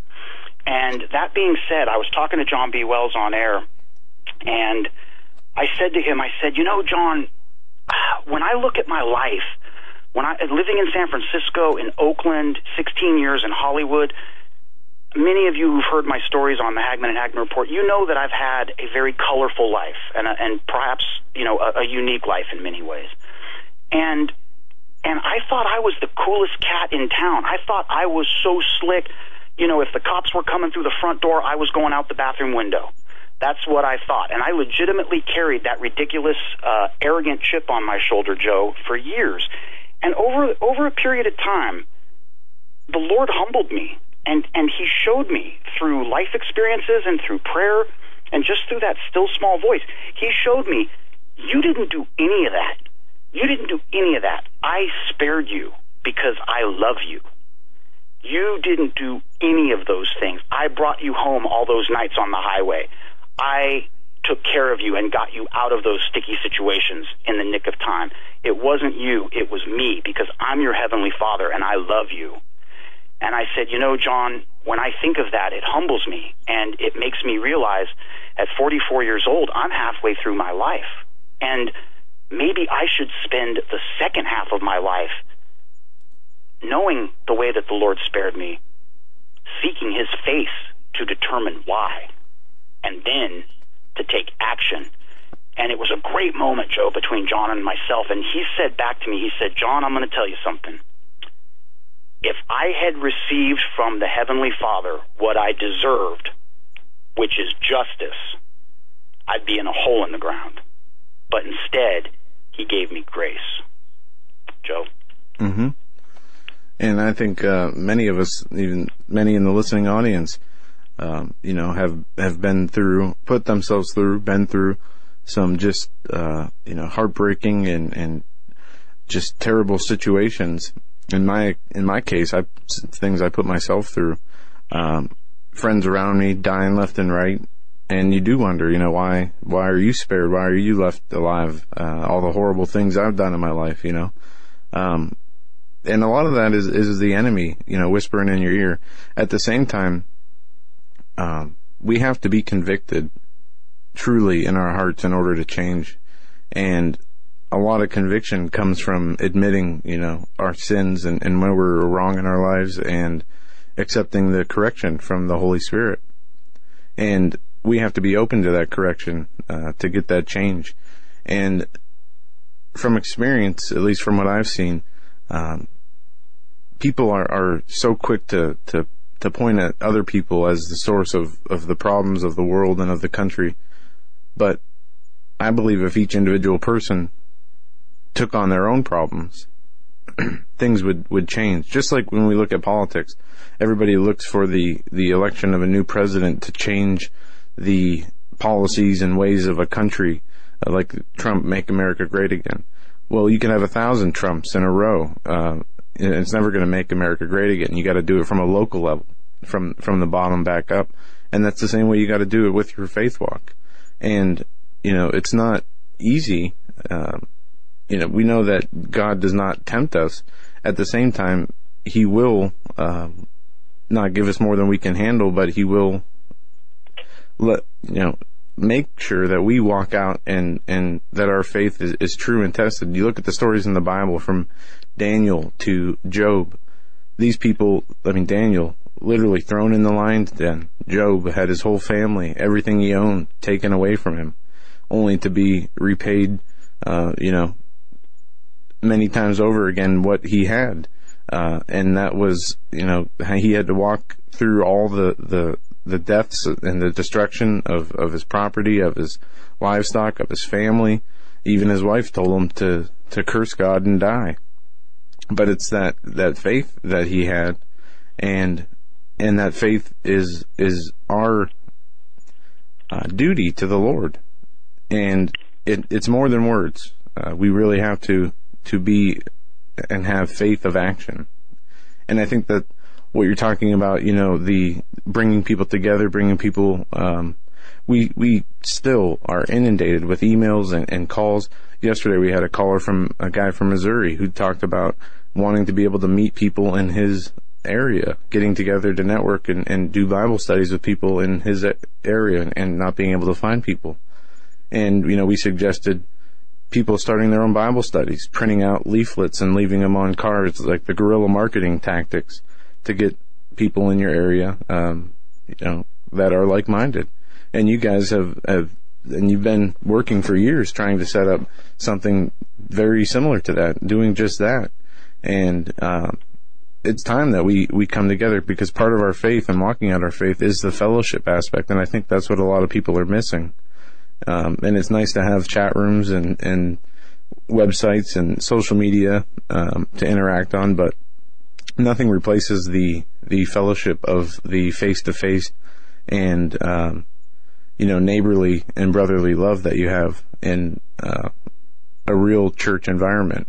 And when I say church, I'm not talking about the buildings and the, masses that go on. I'm talking about people, with a pure heart, with the Bible, seeking the truth of Jesus. And we need more of that. And people are paralyzed in their minds through fear, through, the times we live in. Our world is upside down right now.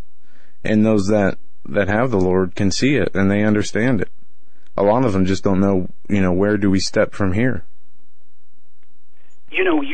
Joe, you're exactly right, and you just sparked a thought that I want to share with you and with the listeners.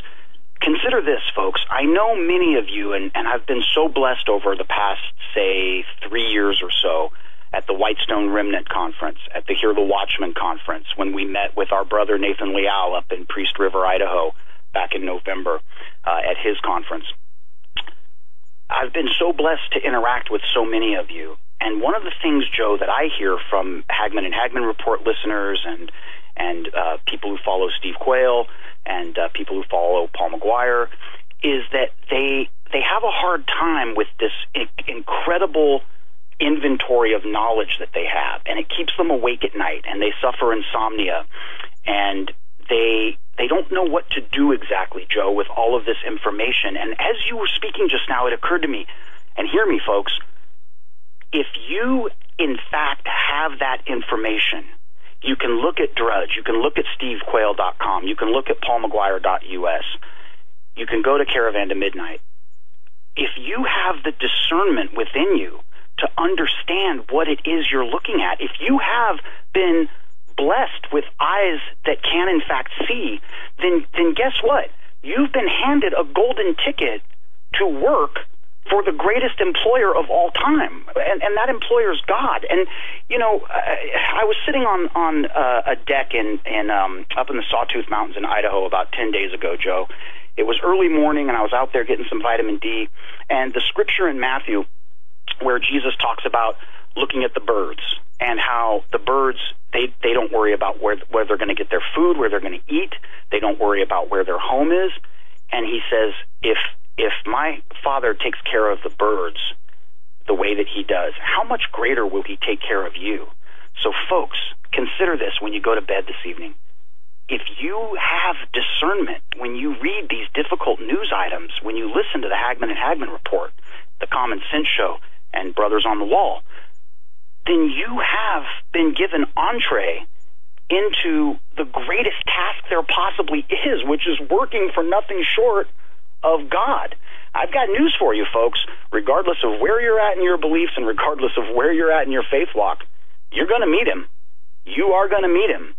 And I don't know about you, Joe, but boy, I am going to work as hard as I can, and I get scared every day, but I'm going to work as hard as I can because I want to hear, well done, good and faithful servant.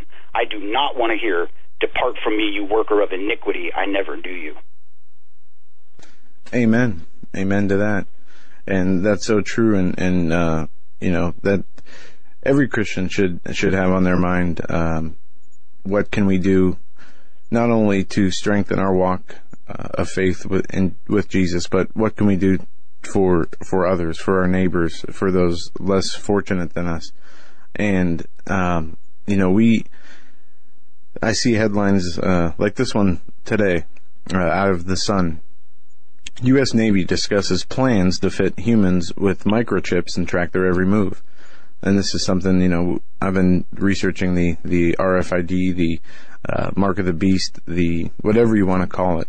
But, you know, this technology's here. We're seeing these changes in our society, from marriage to technology, and to this, you know, cognitive disconnection with a majority of the population. And it reminds me of scriptures in the Bible that talk about, you know, people's eyes being blinded, their ears being deaf, because that, you know, they've been turned over, because of their iniquity, or because it is the will of the Lord, for the times such as these. And we have to understand that, you know, until the Lord does return, until that instant where everything changes, we are here, and we are the body of Christ, and we are the body of Christ together. And the body can't work unless it is unified. We can't have a divided body where, you know, you have one half of your body trying to walk one way and the other half trying to go the other way. It doesn't work that way. And understanding that each and every one of us, you know, is unworthy, but we're saved by grace through faith. And once we have that understanding and agreement, and we are in agreement about that, everything else is unimportant, and we can unify around that and open the eyes of millions. But until people and until the world sees that Christians aren't backbiting, aren't attacking each other, you know, we too often see put in the mainstream media people labeled Christians who do horrible things, like the, you know, name calling, to tearing apart other people, begging for money in just insane amounts of money. I need a second plane. There's just so much division inside our church. There's a lot of it down denominational lines, a lot of it down theological lines. But we can all agree, if we can all agree that Jesus Christ is our Lord and Savior, came in the flesh, died for our sins, and was resurrected, that's the starting point.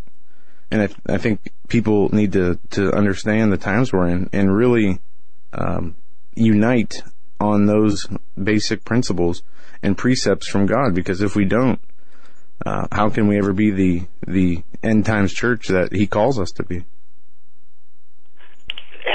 How can we indeed? And Joe, as I listened to your remarks, two things occurred to me, and I would like to give all of the Hagmann listeners a couple of resources. One is very small and it's easy to access. You can do it this evening. The other requires a little bit of preparation, but you mentioned fellowship a moment ago, Joe, and this is so important. I'll just take a couple minutes to hit this quickly. There is, Joe, and I'll pass it back to you momentarily, but there is a revival that's been going on in Southwest West Virginia.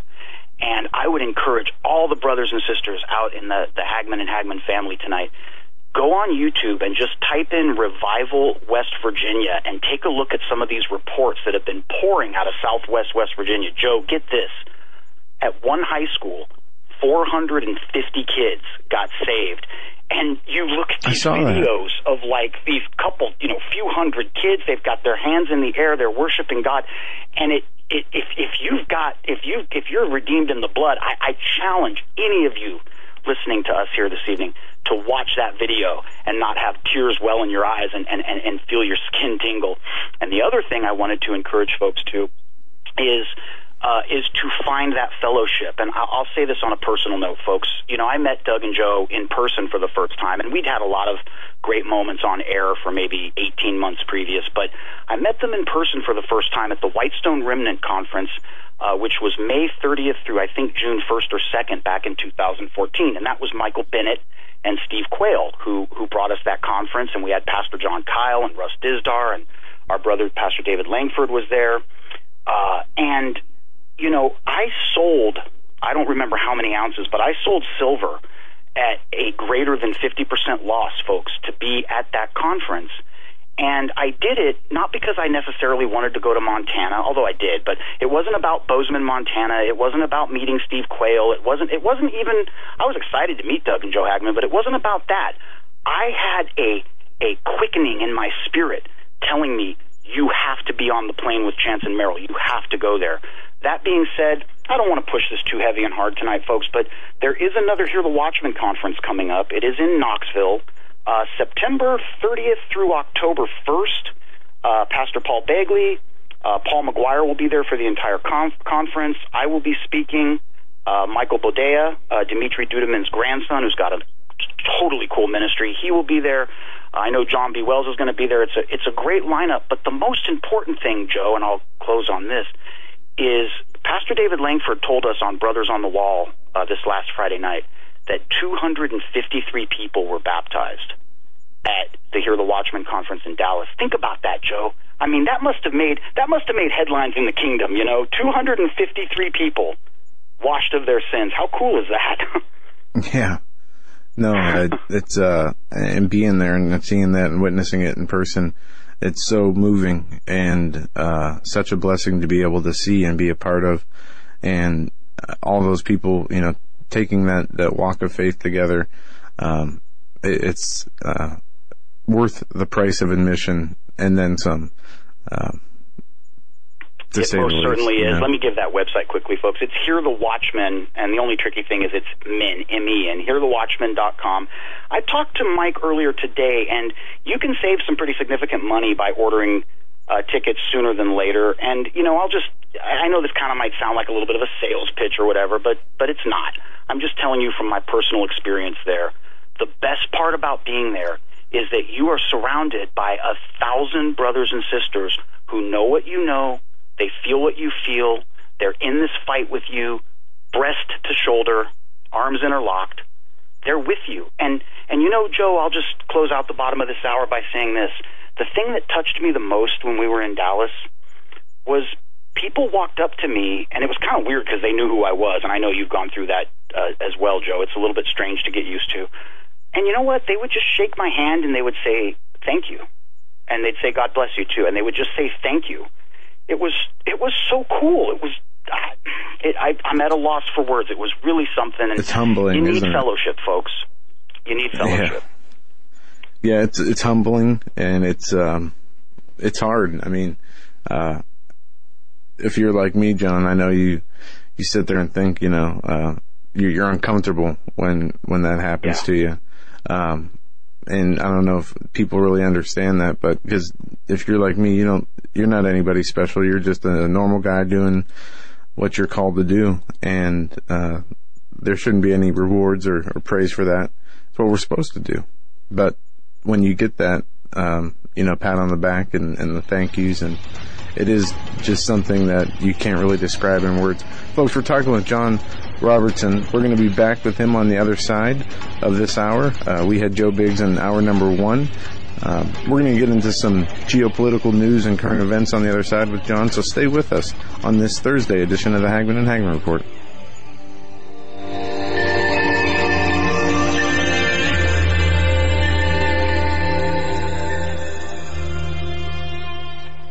This is the Global Star Radio Network. You may never look at your city, town, or its people the same way ever again.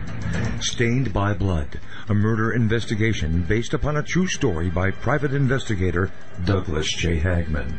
Using the character Mark Stiles, Hagmann takes you on a journey behind the scenes where the homicide becomes secondary to an underworld of satanic ritual abuse, child abduction, and even mind-controlled experimentation.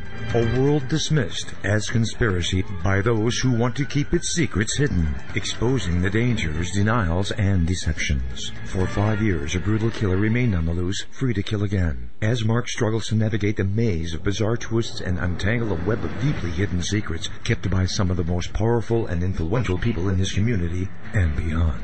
You may never look at your city, town, or its people the same way ever again. Stained by Blood. Order your copy of this engaging novel today at HagmannandHagmann.com and click on the link. Stained by Blood.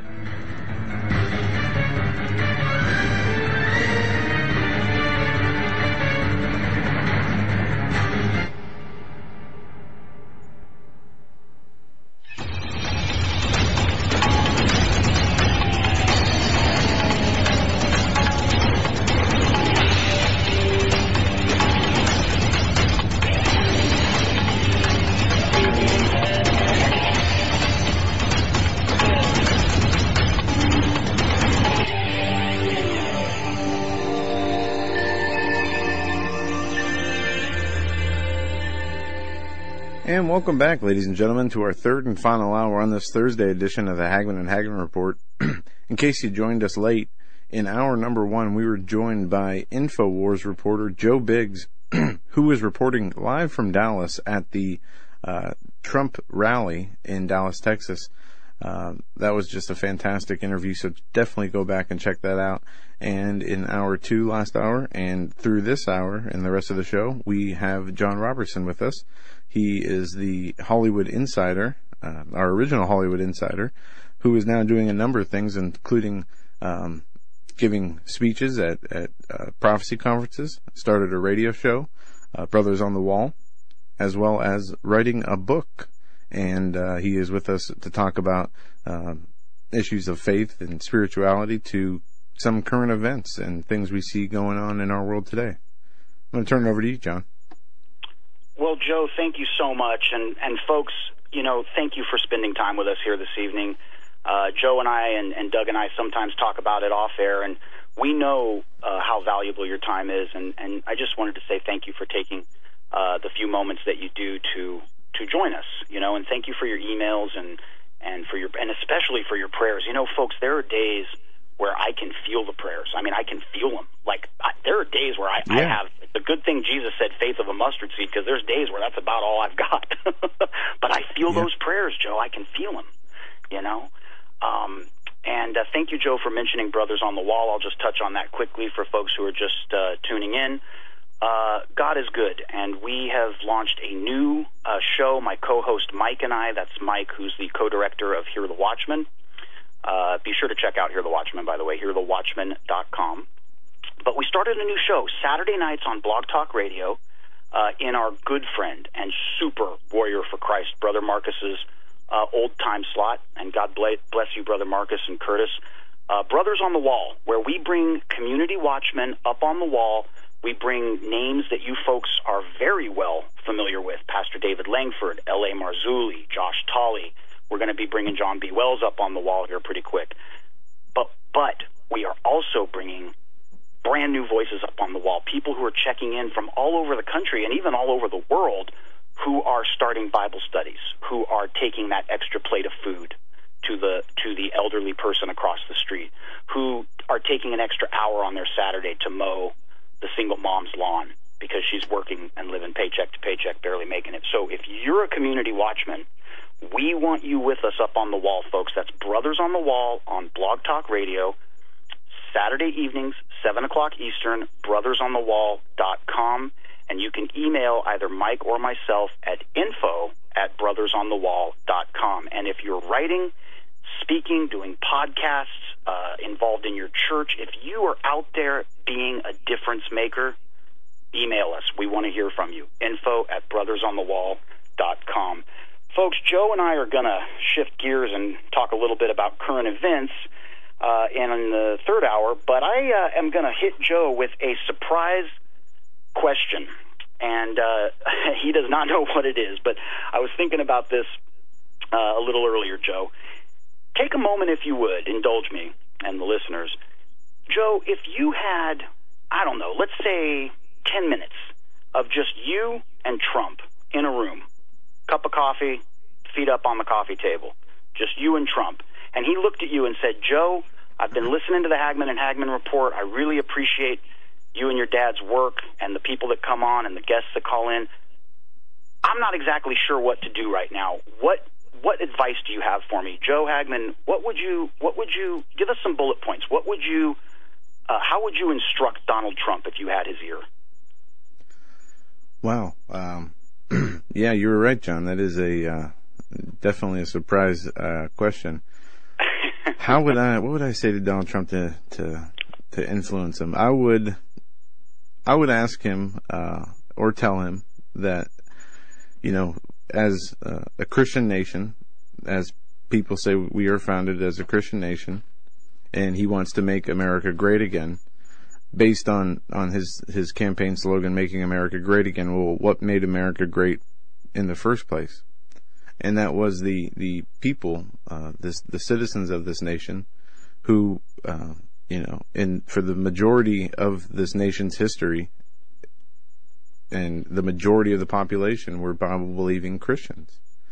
And we see all the technological changes that have happened, all the progress, the liberal, progress that's been made, the communism, the fascism, the democracy, the things that have come in and infected our society. I would tell him to go back to the basics, to stop the restrictions on religion, for instance, in schools. Number one, abortions. We have to end the slaughtering of innocent children on a daily basis, in any basis. That would be number one.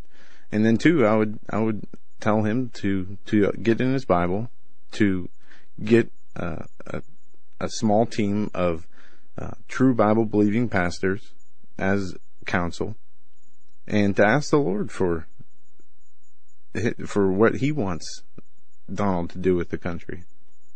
Because I don't think any human really, when we talk about the powers of the world, the political powers, economic powers of the world, behind that veil of power is always a spiritual power or principality.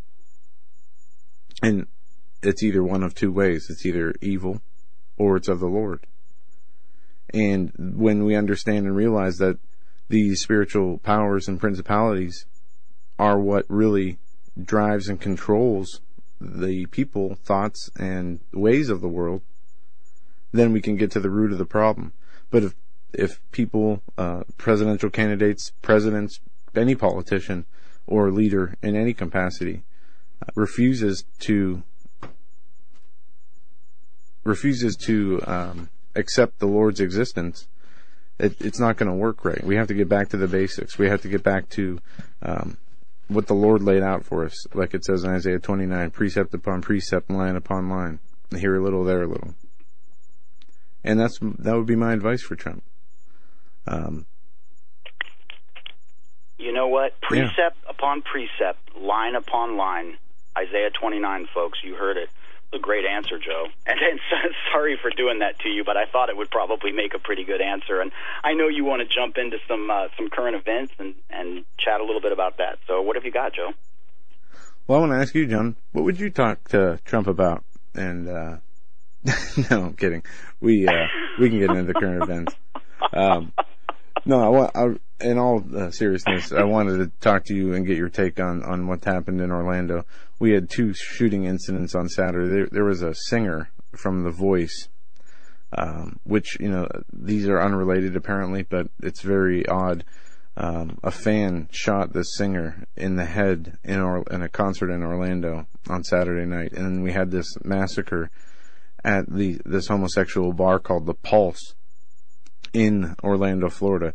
Now, I've lived in our relatively small city my whole life. I've had the opportunity to travel to bigger cities, but never lived in a big city. And, we don't have too many homosexual clubs around here. We don't have the violence like the big cities do. I mean, we do, but it's just in much smaller pockets. I just... what do you make of this Omar Mateen? All the information we've seen about him, his wife now, who knew about the crimes before it happened, is apparently missing. The FBI meeting with him 3 separate times. The precursors from Disney calling the police to the gun manufacturer, gun shops calling the police days before the attack as he tried to buy body armor and guns. It seems like all the things were in place to catch this shooter before he carried out his act of violence, yet it still was not acted on, even though the FBI had knowledge. And it has come out he was a G4S employee that is a contracting company under the Department of Homeland Security. And there's just a lot of weird stuff about this story that is bothering me. And, people are calling it a hoax, a false flag. We see that every time these shootings happen. And that's because there really is a disconnect of facts from the mainstream media given to the people. And they refuse to cover the truth and inconsistencies because there's always an agenda behind these things. Never let a good crisis go to waste. But what do you see from this shooting? Do you think this was some kind of... Because in my mind, we also hear rumors that this guy might have been a homosexual himself, had homosexual apps on his phone, and other tendencies leaning toward that way. So you wonder if it's somebody who hated his own way of life or own behavior versus somebody who was, a terrorist sympathizer, calling the police department or calling the news agency right before he did it and claiming or giving his allegiance to ISIS. To me, that, does that mean he was a part of ISIS if he had no direct contact with them or just decided to go do this and then call and basically give credit to them for this?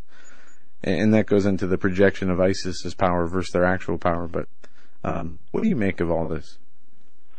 Well, you know what? Let's take this on.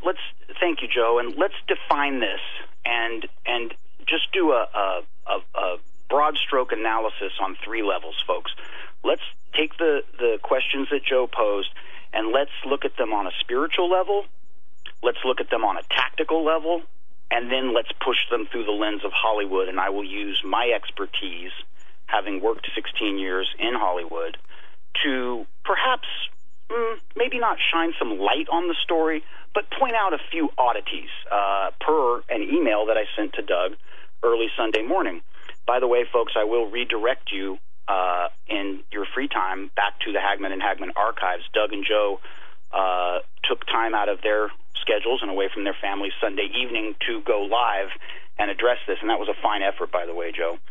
But let's take a look at this spiritually, tactically, and with a Hollywood perspective. Spiritually, I believe that there is possibly a very large story here in the sense that first we had the singer, Grimmy, cute young girl, 20 years old, star of The Voice. I will mention quickly, folks, that I've worked next to The Voice at both Warner Brothers during its first season and over at Universal during subsequent seasons. I never worked on the show, but interestingly, on Pretty Little Liars, I worked right next to their stage at Warner Brothers, and on a single-season show with Katherine Heigl called State of Affairs at Universal, I worked next to The Voice stage there. So a little bit of a connection there. But this poor young lady, she gets shot in the head. It kind of had that sort of John Hinckley kind of feel to it, or Mark David Chapman, the assassin of John Lennon. But when I saw that news item, Joe, the only thing I thought, and consider this, folks, the only thing I thought after I said, my goodness, what a shame, was I hope she was saved. I hope she was under the blood. And praise God, it turns out that not only was she saved, but she was a very vocal and articulate follower of Christ, disciple of Christ even. So God bless her soul. Following evening, Pulse nightclub, Orlando, 320-some-odd people, I believe, in this nightclub. Having lived in San Francisco and Hollywood, coming up through the restaurant and bar business and then into the entertainment business, I have had acquaintances and friends to a degree who are homosexual, both men and women, on and off through the years. And an environment like Pulse, Joe, is just an environment so antithetical to the idea of somebody coming in and shooting the place up. I talked to Sergeant Tim, and folks, Sergeant Tim is the editor of Outlaw Patriot News. Check that out if you like. That's where we post all of our original articles. But anyway, I talked to Sergeant Tim for a military perspective, 19 years active duty down in Texas, and he made a couple of points about some tactical issues, and I made one about...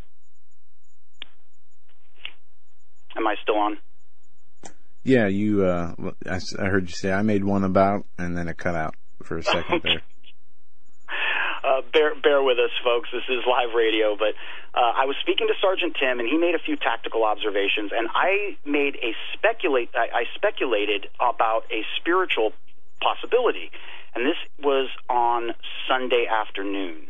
And I said, I have a funny feeling that this guy may have been a closeted homosexual or somebody dealing with same-sex attraction, same-sex tendencies, what have you. Again, I'm out on a speculative branch right now, but since we already are out on that branch, I would even suggest that there's a possibility that he could be a victim of SRA, satanic ritual abuse, or he could be a victim of MK Ultra type personality splitting.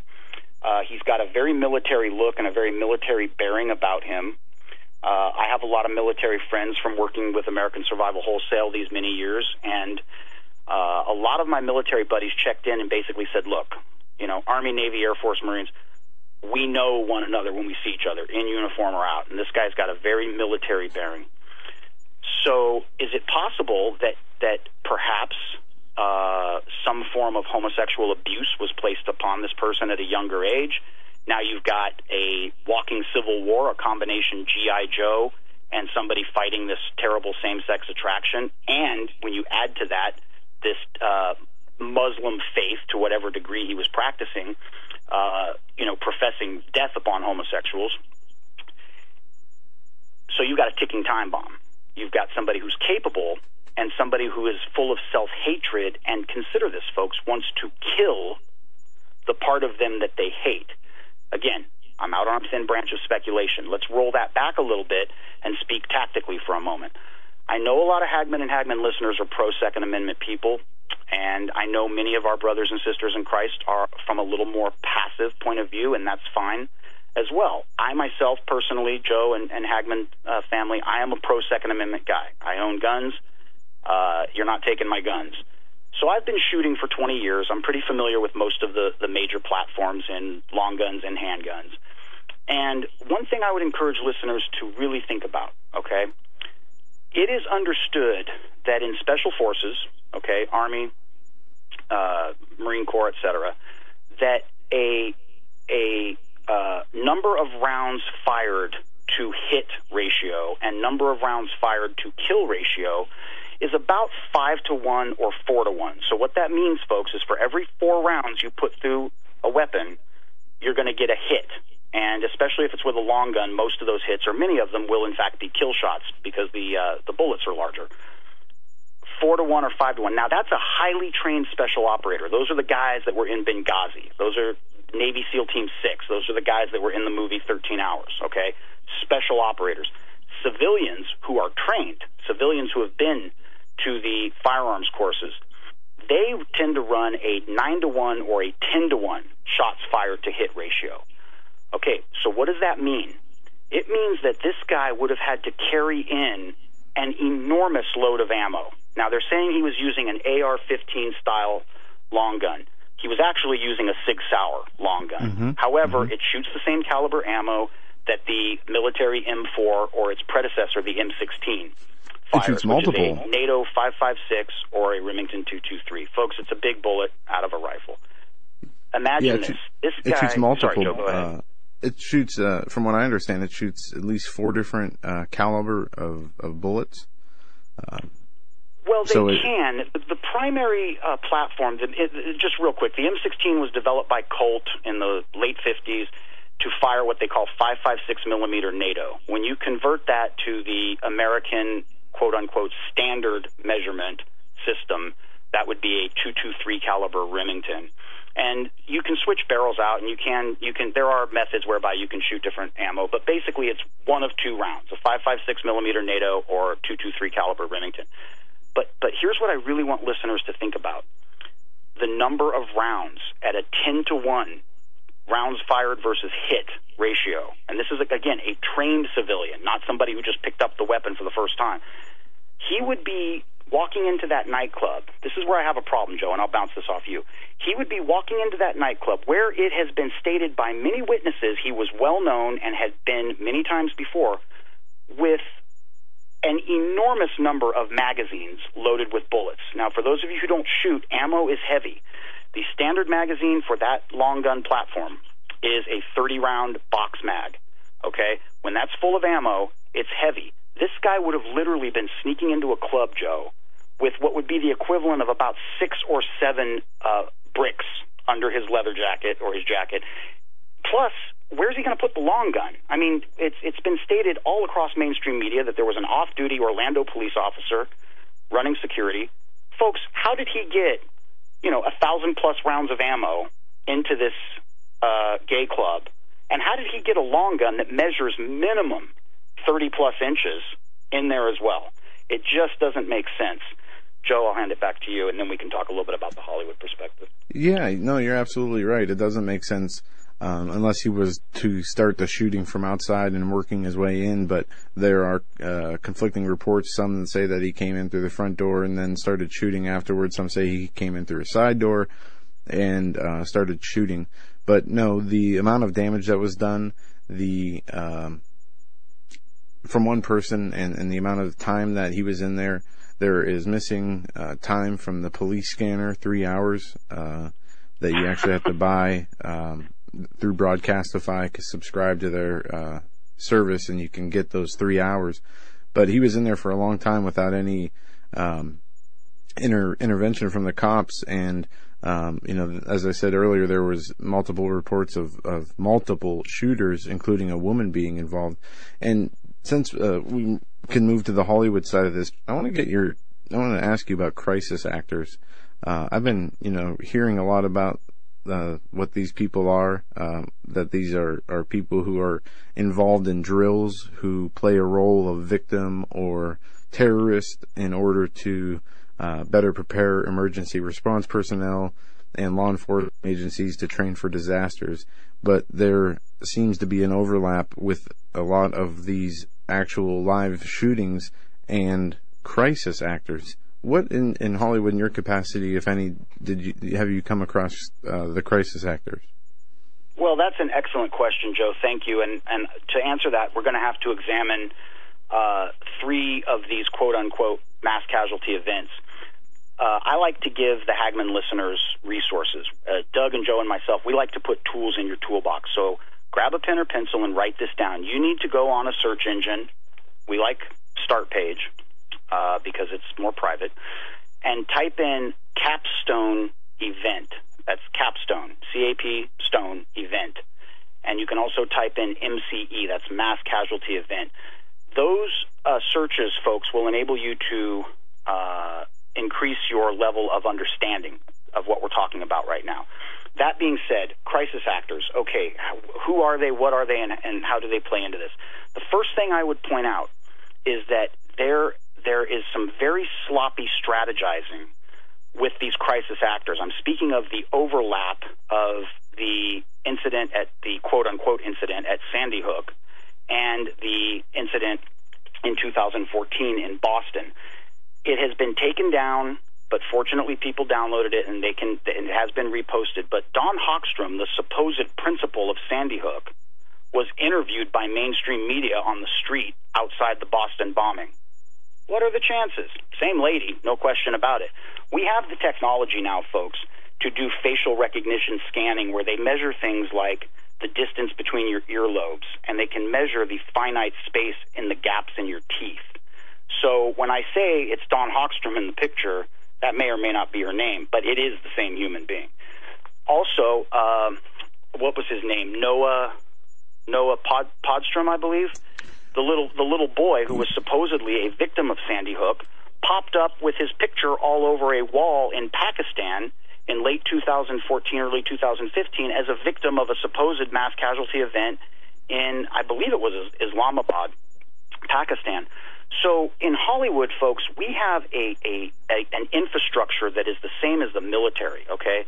From the executive producer to the director to the script supervisor. The script supervisor is in charge of continuity across the board, to the on-set dresser, who is in charge of continuity of all of the sets and the atmosphere and the environment, to the prop master, who's in charge of continuity with all of the props.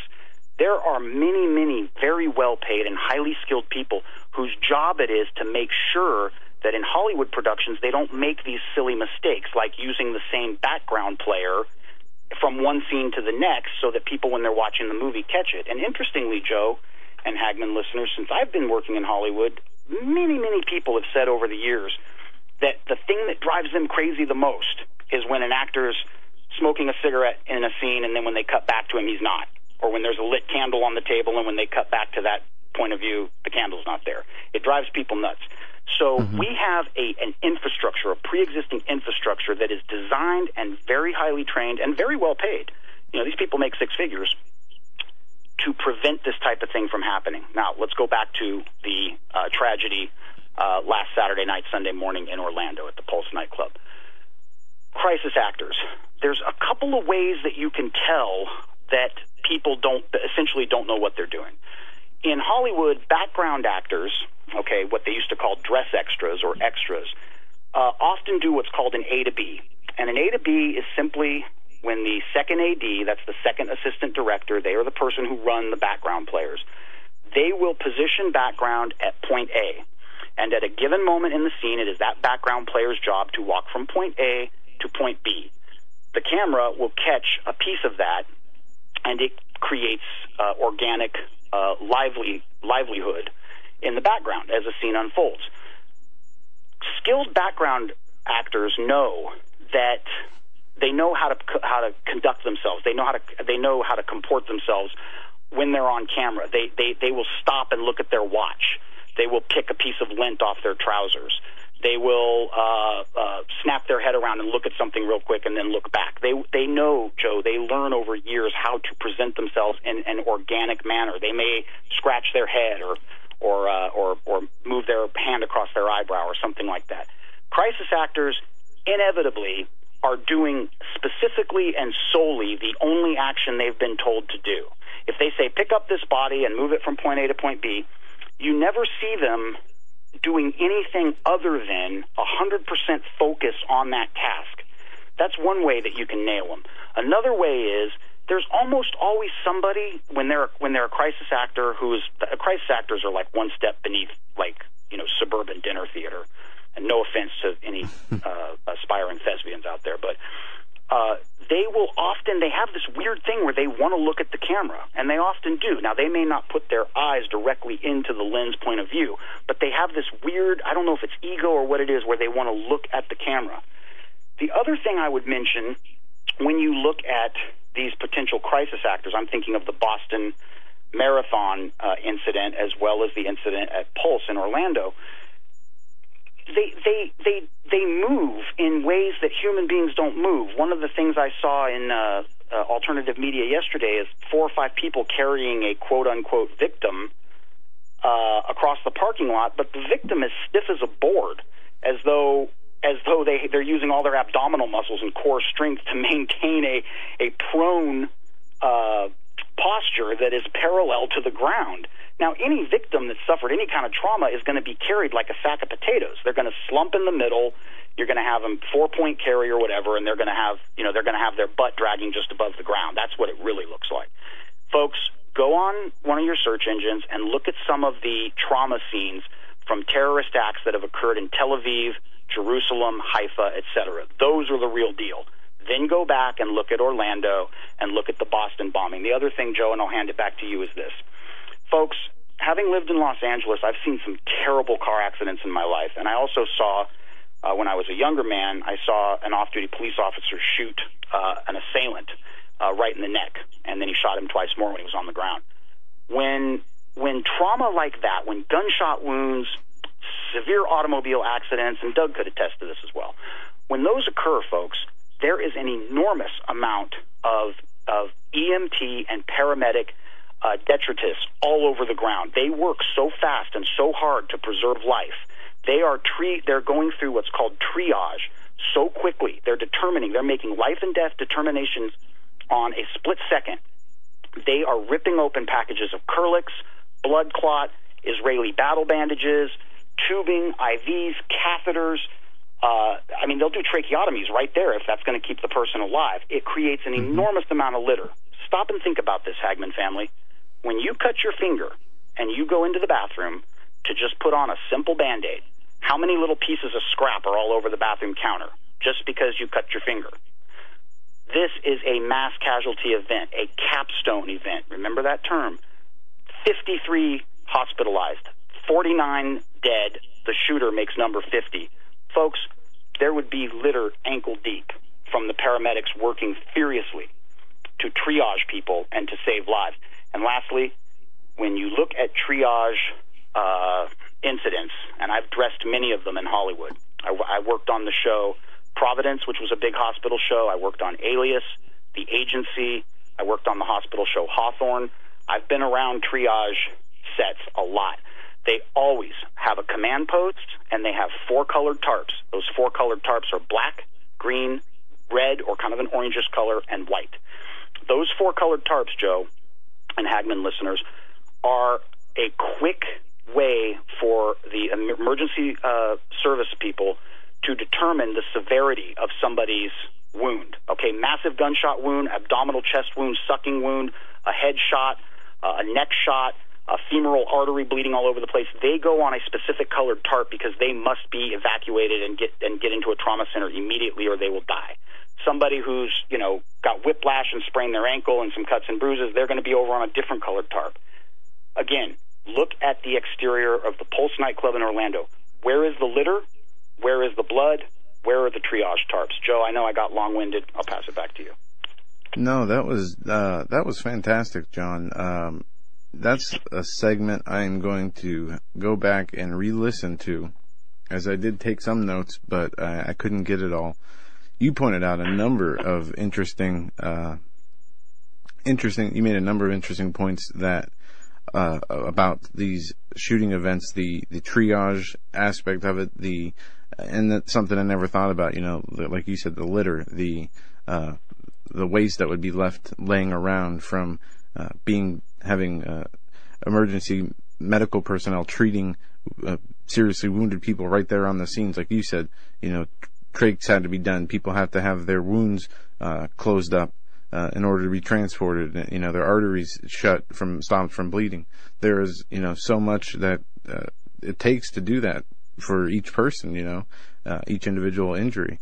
And that's something that you don't see. And the crisis actors, comparing actual terrorist attacks or casualty events that we know are real that have happened versus the mannerisms of people in these other attacks that we see that people call false flags. Doing that and comparing those, that would be a huge advantage, because I see people throwing out videos now about, green screens being used in the interviews for family members of this disaster. And I don't know if we'll ever really get to the bottom of this on this side of before Jesus returns, getting to the truth of the matter when it comes to these mass casualty issues, whether they're, in what regards are they hoaxes if they are. But there's definitely something not right when it comes to these, these mass shooting events and terrorist attacks, because, each one, you see more and more inconsistencies pointed out. And it's hard to argue sometimes, especially when you go back and look at Sandy Hook. There were, 24 children that were said to be killed. And nobody wants to sit there and say that, you guys are a liar, nobody died, because it doesn't have to be, completely fabricated to be a false flag. People do die in false flags. The false flag doesn't mean it was a fake hoax attack. It means that it was done with intentions and purposes that were different from what would be presented as the actual motivation. But John, what do you think of this? This was from the Daily Caller yesterday. DHS Secretary, right-wingers pose same threat as Islamic extremists. Not only that article, but there was another article, here it is, and it was the LGBT blames Christians for Orlando attacks. How can the media get away with, posting this nonsense? And not only, they get away with posting it, people believe it. Are we that brainwashed? Jesus gave us an answer to that in one of the first chapters of John. They are of their father, the devil. Joe, I appreciate that question, and I will say this directly to the Secretary of the Department of Homeland Security, Jay Johnson. You, sir, are a stooge. And that is my comment on that. I would like to get Mr. Johnson to interview our fallen brother, Lavoy Finicum, and let's talk to him about who's murdering who and who's responsible for what in these varied circumstances. Now, I don't want to go down a rabbit hole here. I personally agreed with the occurrence at the Bundy Ranch. I felt that those people had a right to defend their property and their lives. The Malheur Reservation, I felt like that was taking it a step too far. On Caravan to Midnight, I compared it to when the South, during the Civil War, invaded Pennsylvania. And for those of you who aren't too up on your Civil War history, the South won every battle in the first 2 years.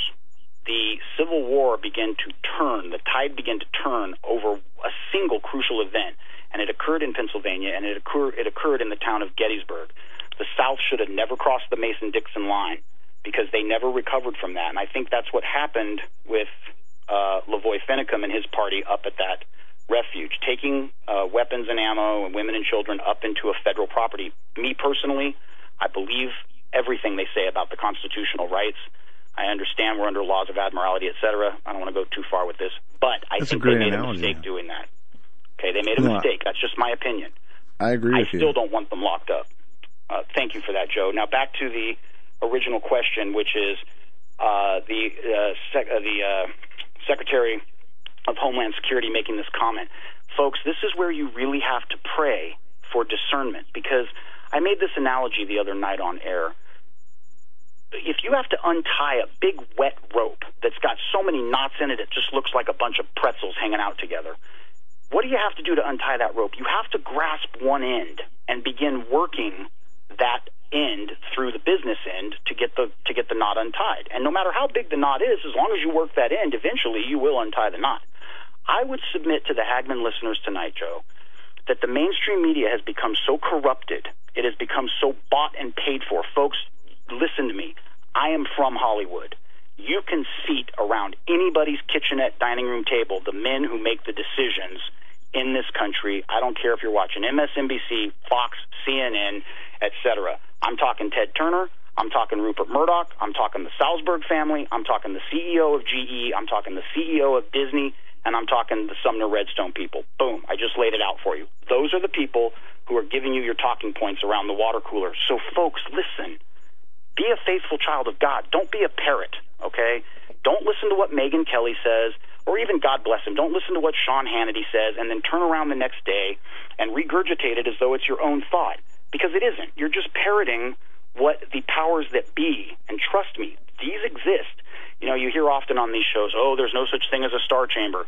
Well, there may not be, but there is a such thing as the top floor of the Disney Tower and the ABC Tower, and there's a such thing as the top floors at Rockefeller Center. And I will tell you what goes on in those top floors is the manipulation of the people's minds.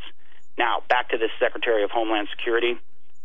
When they were searching for that Zarnoff brother, the second one that they found in the boat, I heard a regular citizen make a comment on InfoWars, and I'll paraphrase it. He said, you know, if this were 100 years ago, the police would be inside our homes, we'd be feeding them, making them coffee, and we, all of us, would be out with our weapons searching for this criminal and bringing them to justice. Now, I'm not a proponent of taking a Wild West mentality, folks, but I will tell you this. I'm borrowing this from Alex Jones. Hitler took the guns. Hugo Chavez took the guns. Pol Pot took the guns. Mao Zedong took the guns. Okay? You see a pattern here? They try to disarm you so that you are impotent to defend your family, to defend your faith, and to defend the defenseless around you. And that is what they're trying to do. I hope, Joe, that 50 people didn't lose their lives in Orlando. I hope that if, in fact, 50 people did, that many of them, maybe they were struggling with same-sex tendencies, maybe they were living a full-blown homosexual lifestyle. God is a God of forgiveness, and I'm not a proponent of that, but I also believe that we shouldn't stand in the ultimate judgment of someone's soul. I hope that many of them knew Christ to one degree or another. That is my most sincere hope. But, folks, you need to pay attention to this, and Joe, I'll hand it back to you. You need to pay attention. These are pitiful, staged events that would never pass muster in even the cheapest no-budge Hollywood show, the most cheesy, non-union, $2 million straight-to-video piece of junk. These would never make it to post-production because they look ridiculous. Joe, you made a comment quickly about green screens. I've read that stuff about Sandy Hook. Look at the details, folks. Why is it on that day, a few days before Christmas, in Connecticut, nobody's wearing green? But oh-ho, the next night on Anderson Cooper, green was Vicky's favorite color. We're all wearing green to celebrate Vicky. Well, there you go. They realized their mistake, and then they overcorrected. It's also something that happens in Hollywood from time to time. Look at the details. Look at that school at Sandy Hook.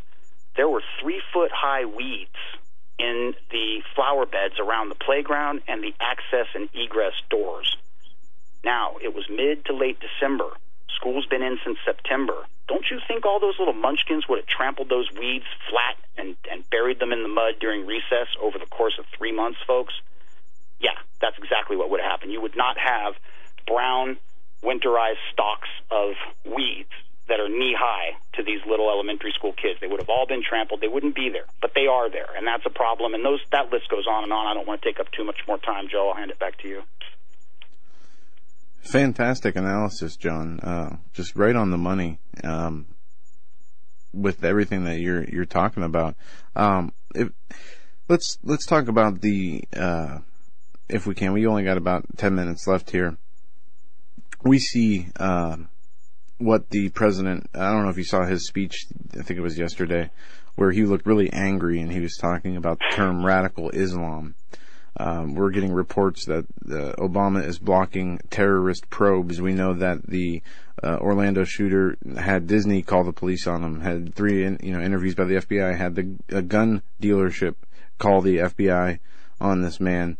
The see something, say something. It seems like the citizens did their job, the gun companies did their job here, and yet there was still a hole in the security, in the follow through, or whatever it was. it seems like they did everything right, at least the people who observed this man and his behavior, by contacting the authorities, by recognizing that there was something wrong, yet it still fell through the cracks. Now, not recognizing this radical Islam threat, and I want to tie this back into Christianity if we can. Do you see a possible way, because and you're working in Hollywood, I know the imaginations there just have to be off the charts in some cases, because of just the amount of shows and different ideas that are put out on a daily basis from Hollywood, from the movies to the TV sets.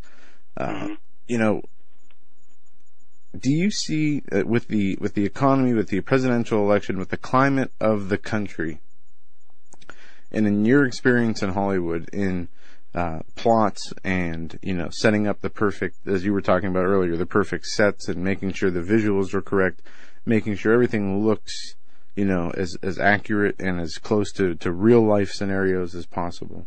Do you see is there a perfect storm brewing here? Would there be a better time to strike with an economic collapse or a nationwide disaster that would bring in some type of martial law? Are we in the in that area of now or never, or do you think that there's some more surprises down the road before we get to that point of no return? Well, that's an excellent question, Joe, and let me give you what I can here in the remaining minutes of the show this evening. Hollywood is one of the most omnipotent, powerful, well-moneyed machines in the history of humanity. Okay, is Hollywood the primary conditioning mechanism for the Luciferian agenda? Yes. Does Hollywood know that it is the primary conditioning mechanism for the Luciferian agenda? Yes. However, just like Washington, D.C., Hollywood is compartmentalized, and that is very powerful because the people who want to get further up the greased ladder that is Hollywood will ignore certain things. They'll turn a blind eye to certain things. I remember, I talked about this, folks, quickly. Go back to the Hagmann and Hagmann Report archives. June 25th, 2015, October 9th, 2015. 2 shows, Doug and Joe and myself, talking about Hollywood, and I go into a lot of this on those shows. Where are we at right now? Again, take it to prayer, folks, because the only way we're going to find that one end of this miasma of news weirdness, this big knot that we're looking at, is through the discernment that we can receive through Christ. Now, let's talk about this Muslim thing for a second. Albert Pike wrote a letter to Manzini, to Genovese Manzini, I believe, or Giuseppe Manzini. Started with a G, but his last name is Manzini. I know you know the letter, Joe.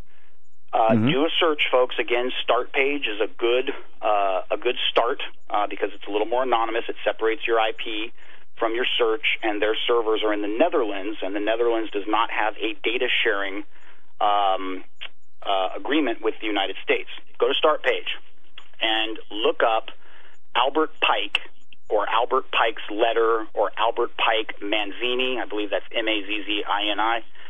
In that letter, about 100 years ago, he outlined what the plan was, and the plan was simple. He outlined World War I to recreate national nation-states away from monarchies. He outlined World War II to create the Cold War and the war of the East versus the West, and he outlined World War III. And World War III stood to use Islamic extremism, okay? Understand where these people come from. They come from an incredibly hot, arid land where there's no water, there's no jobs, there's oftentimes not enough food. You have an oppressed people who know not the redemption of Christ. They are rife to be sucked into Satan's masterpiece. Satan's masterpiece is the religion of Islam. Folks, if you're a Christian, this should make your heart weep. How many billions of good men and women have gone straight to hell because they were deceived under the big lie that is Islam? How many? How many? If you're a true Christian and you're under the blood, that should break your heart. Now, I'm not a big fan of the Muslims right now. We've got some serious problems. They are responsible for pretty much all of the terrorist acts around the world and these mass casualty events and these mass shootings. And what do? we try to be nice. We open up our borders. We open up our social welfare programs.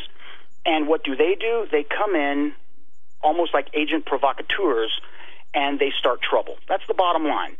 But as Christians, we need to realize that, yes, Hollywood is pumping your head full of lies. Okay, you can turn your TV off or even throw it away.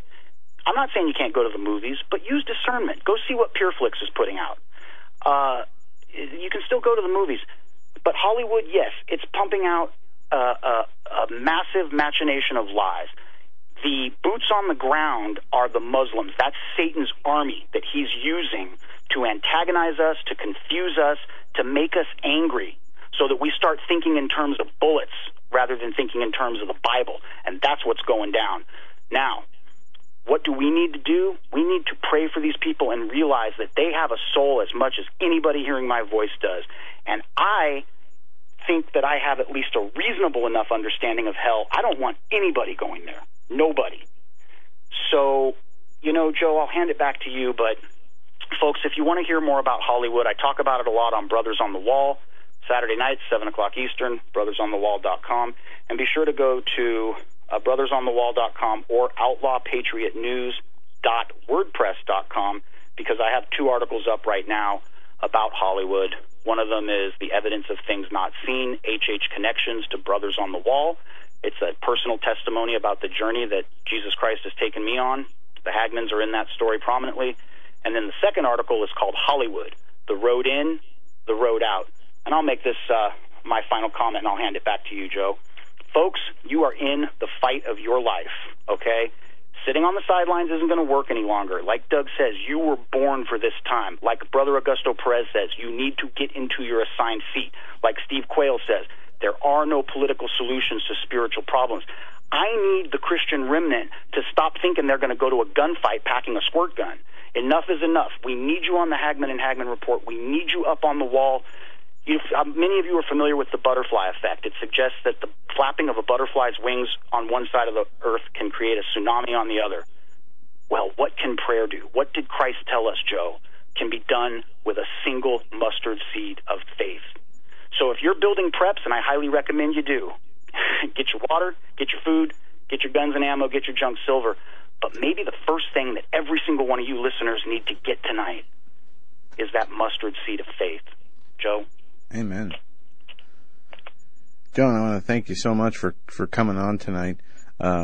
You added tremendous insight into both some current events that are going on in our world today and to the spiritual side in your walk with Jesus and the things that he's leading you to do.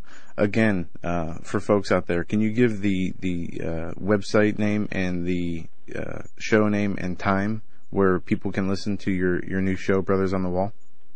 Thank you, Joe. I will. Blog Talk Radio, Saturday evenings, every Saturday, 7 o'clock Eastern. That's 7 p.m. Eastern. Brothers on the Wall, brothersonthewall.com. We've got great articles up at outlawpatriotnews.wordpress.com. And lastly, folks, I would love to meet you, give you a hug, pray with you. I know it's hard. We're in tough financial times, but if you can make it out to Knoxville, I'll be there September 30th through October 1st, and that is at Hear the Watchman, MEN, hearthewatchman.com. Folks, God bless each and every one of you. Stay strong, keep your heads on a swivel, and get in this fight with us. Joe, thank you so much. You know I love you, brother. God bless you. Love you too, John. God bless you too, and look forward to listening to your shows and reading your articles, and especially your book. And we'll definitely have to continue to cross-promote the radio shows, and you just let us know any way we can help you, and we will definitely do that. Again, thanks for filling in, and you have a great night, John. Thank you. All right. Thank you, brother, and God bless. God bless you too. That was, again, Jon Robberson of our Hollywood Insider, brothersonthewall.com. And folks, check out their new radio show Saturday nights at 7 p.m. And John's working on a new book, and as he said, he'll be speaking at the Hear the Watchman conference in Knoxville, Tennessee in September 30th, I believe. Go to hearthewatchman.com, and you can get all the information there. Tomorrow night, John McTiernan is our guest. If you want to check out some of his work, go to defendproclaimthefaith.org. Defendproclaimthefaith.org. He has a lot going on his website. He's got his podcast up there. He's got articles, the Bible verse of the day, his books, God's Final Warning to America, which is free on his website in PDF format, as well as his latest book, America Has Done to Israel, by John P. McTiernan. And he will be with us on tomorrow to talk about his perspective of the Orlando shootings, as well as the political jargoning that is taking place stemming from these shootings, and many other stories. You know, this whole week seems to be a big focus on what has happened in Orlando, and there are many things going on behind the scenes and under the radar as the coverage of Orlando is dominating all news, and rightfully so. It's a horrible thing. But one of the things, they keep saying it's the worst mass shooting in the U.S. history. That is so far from correct. We don't have time to get into it now as we're in the last minutes.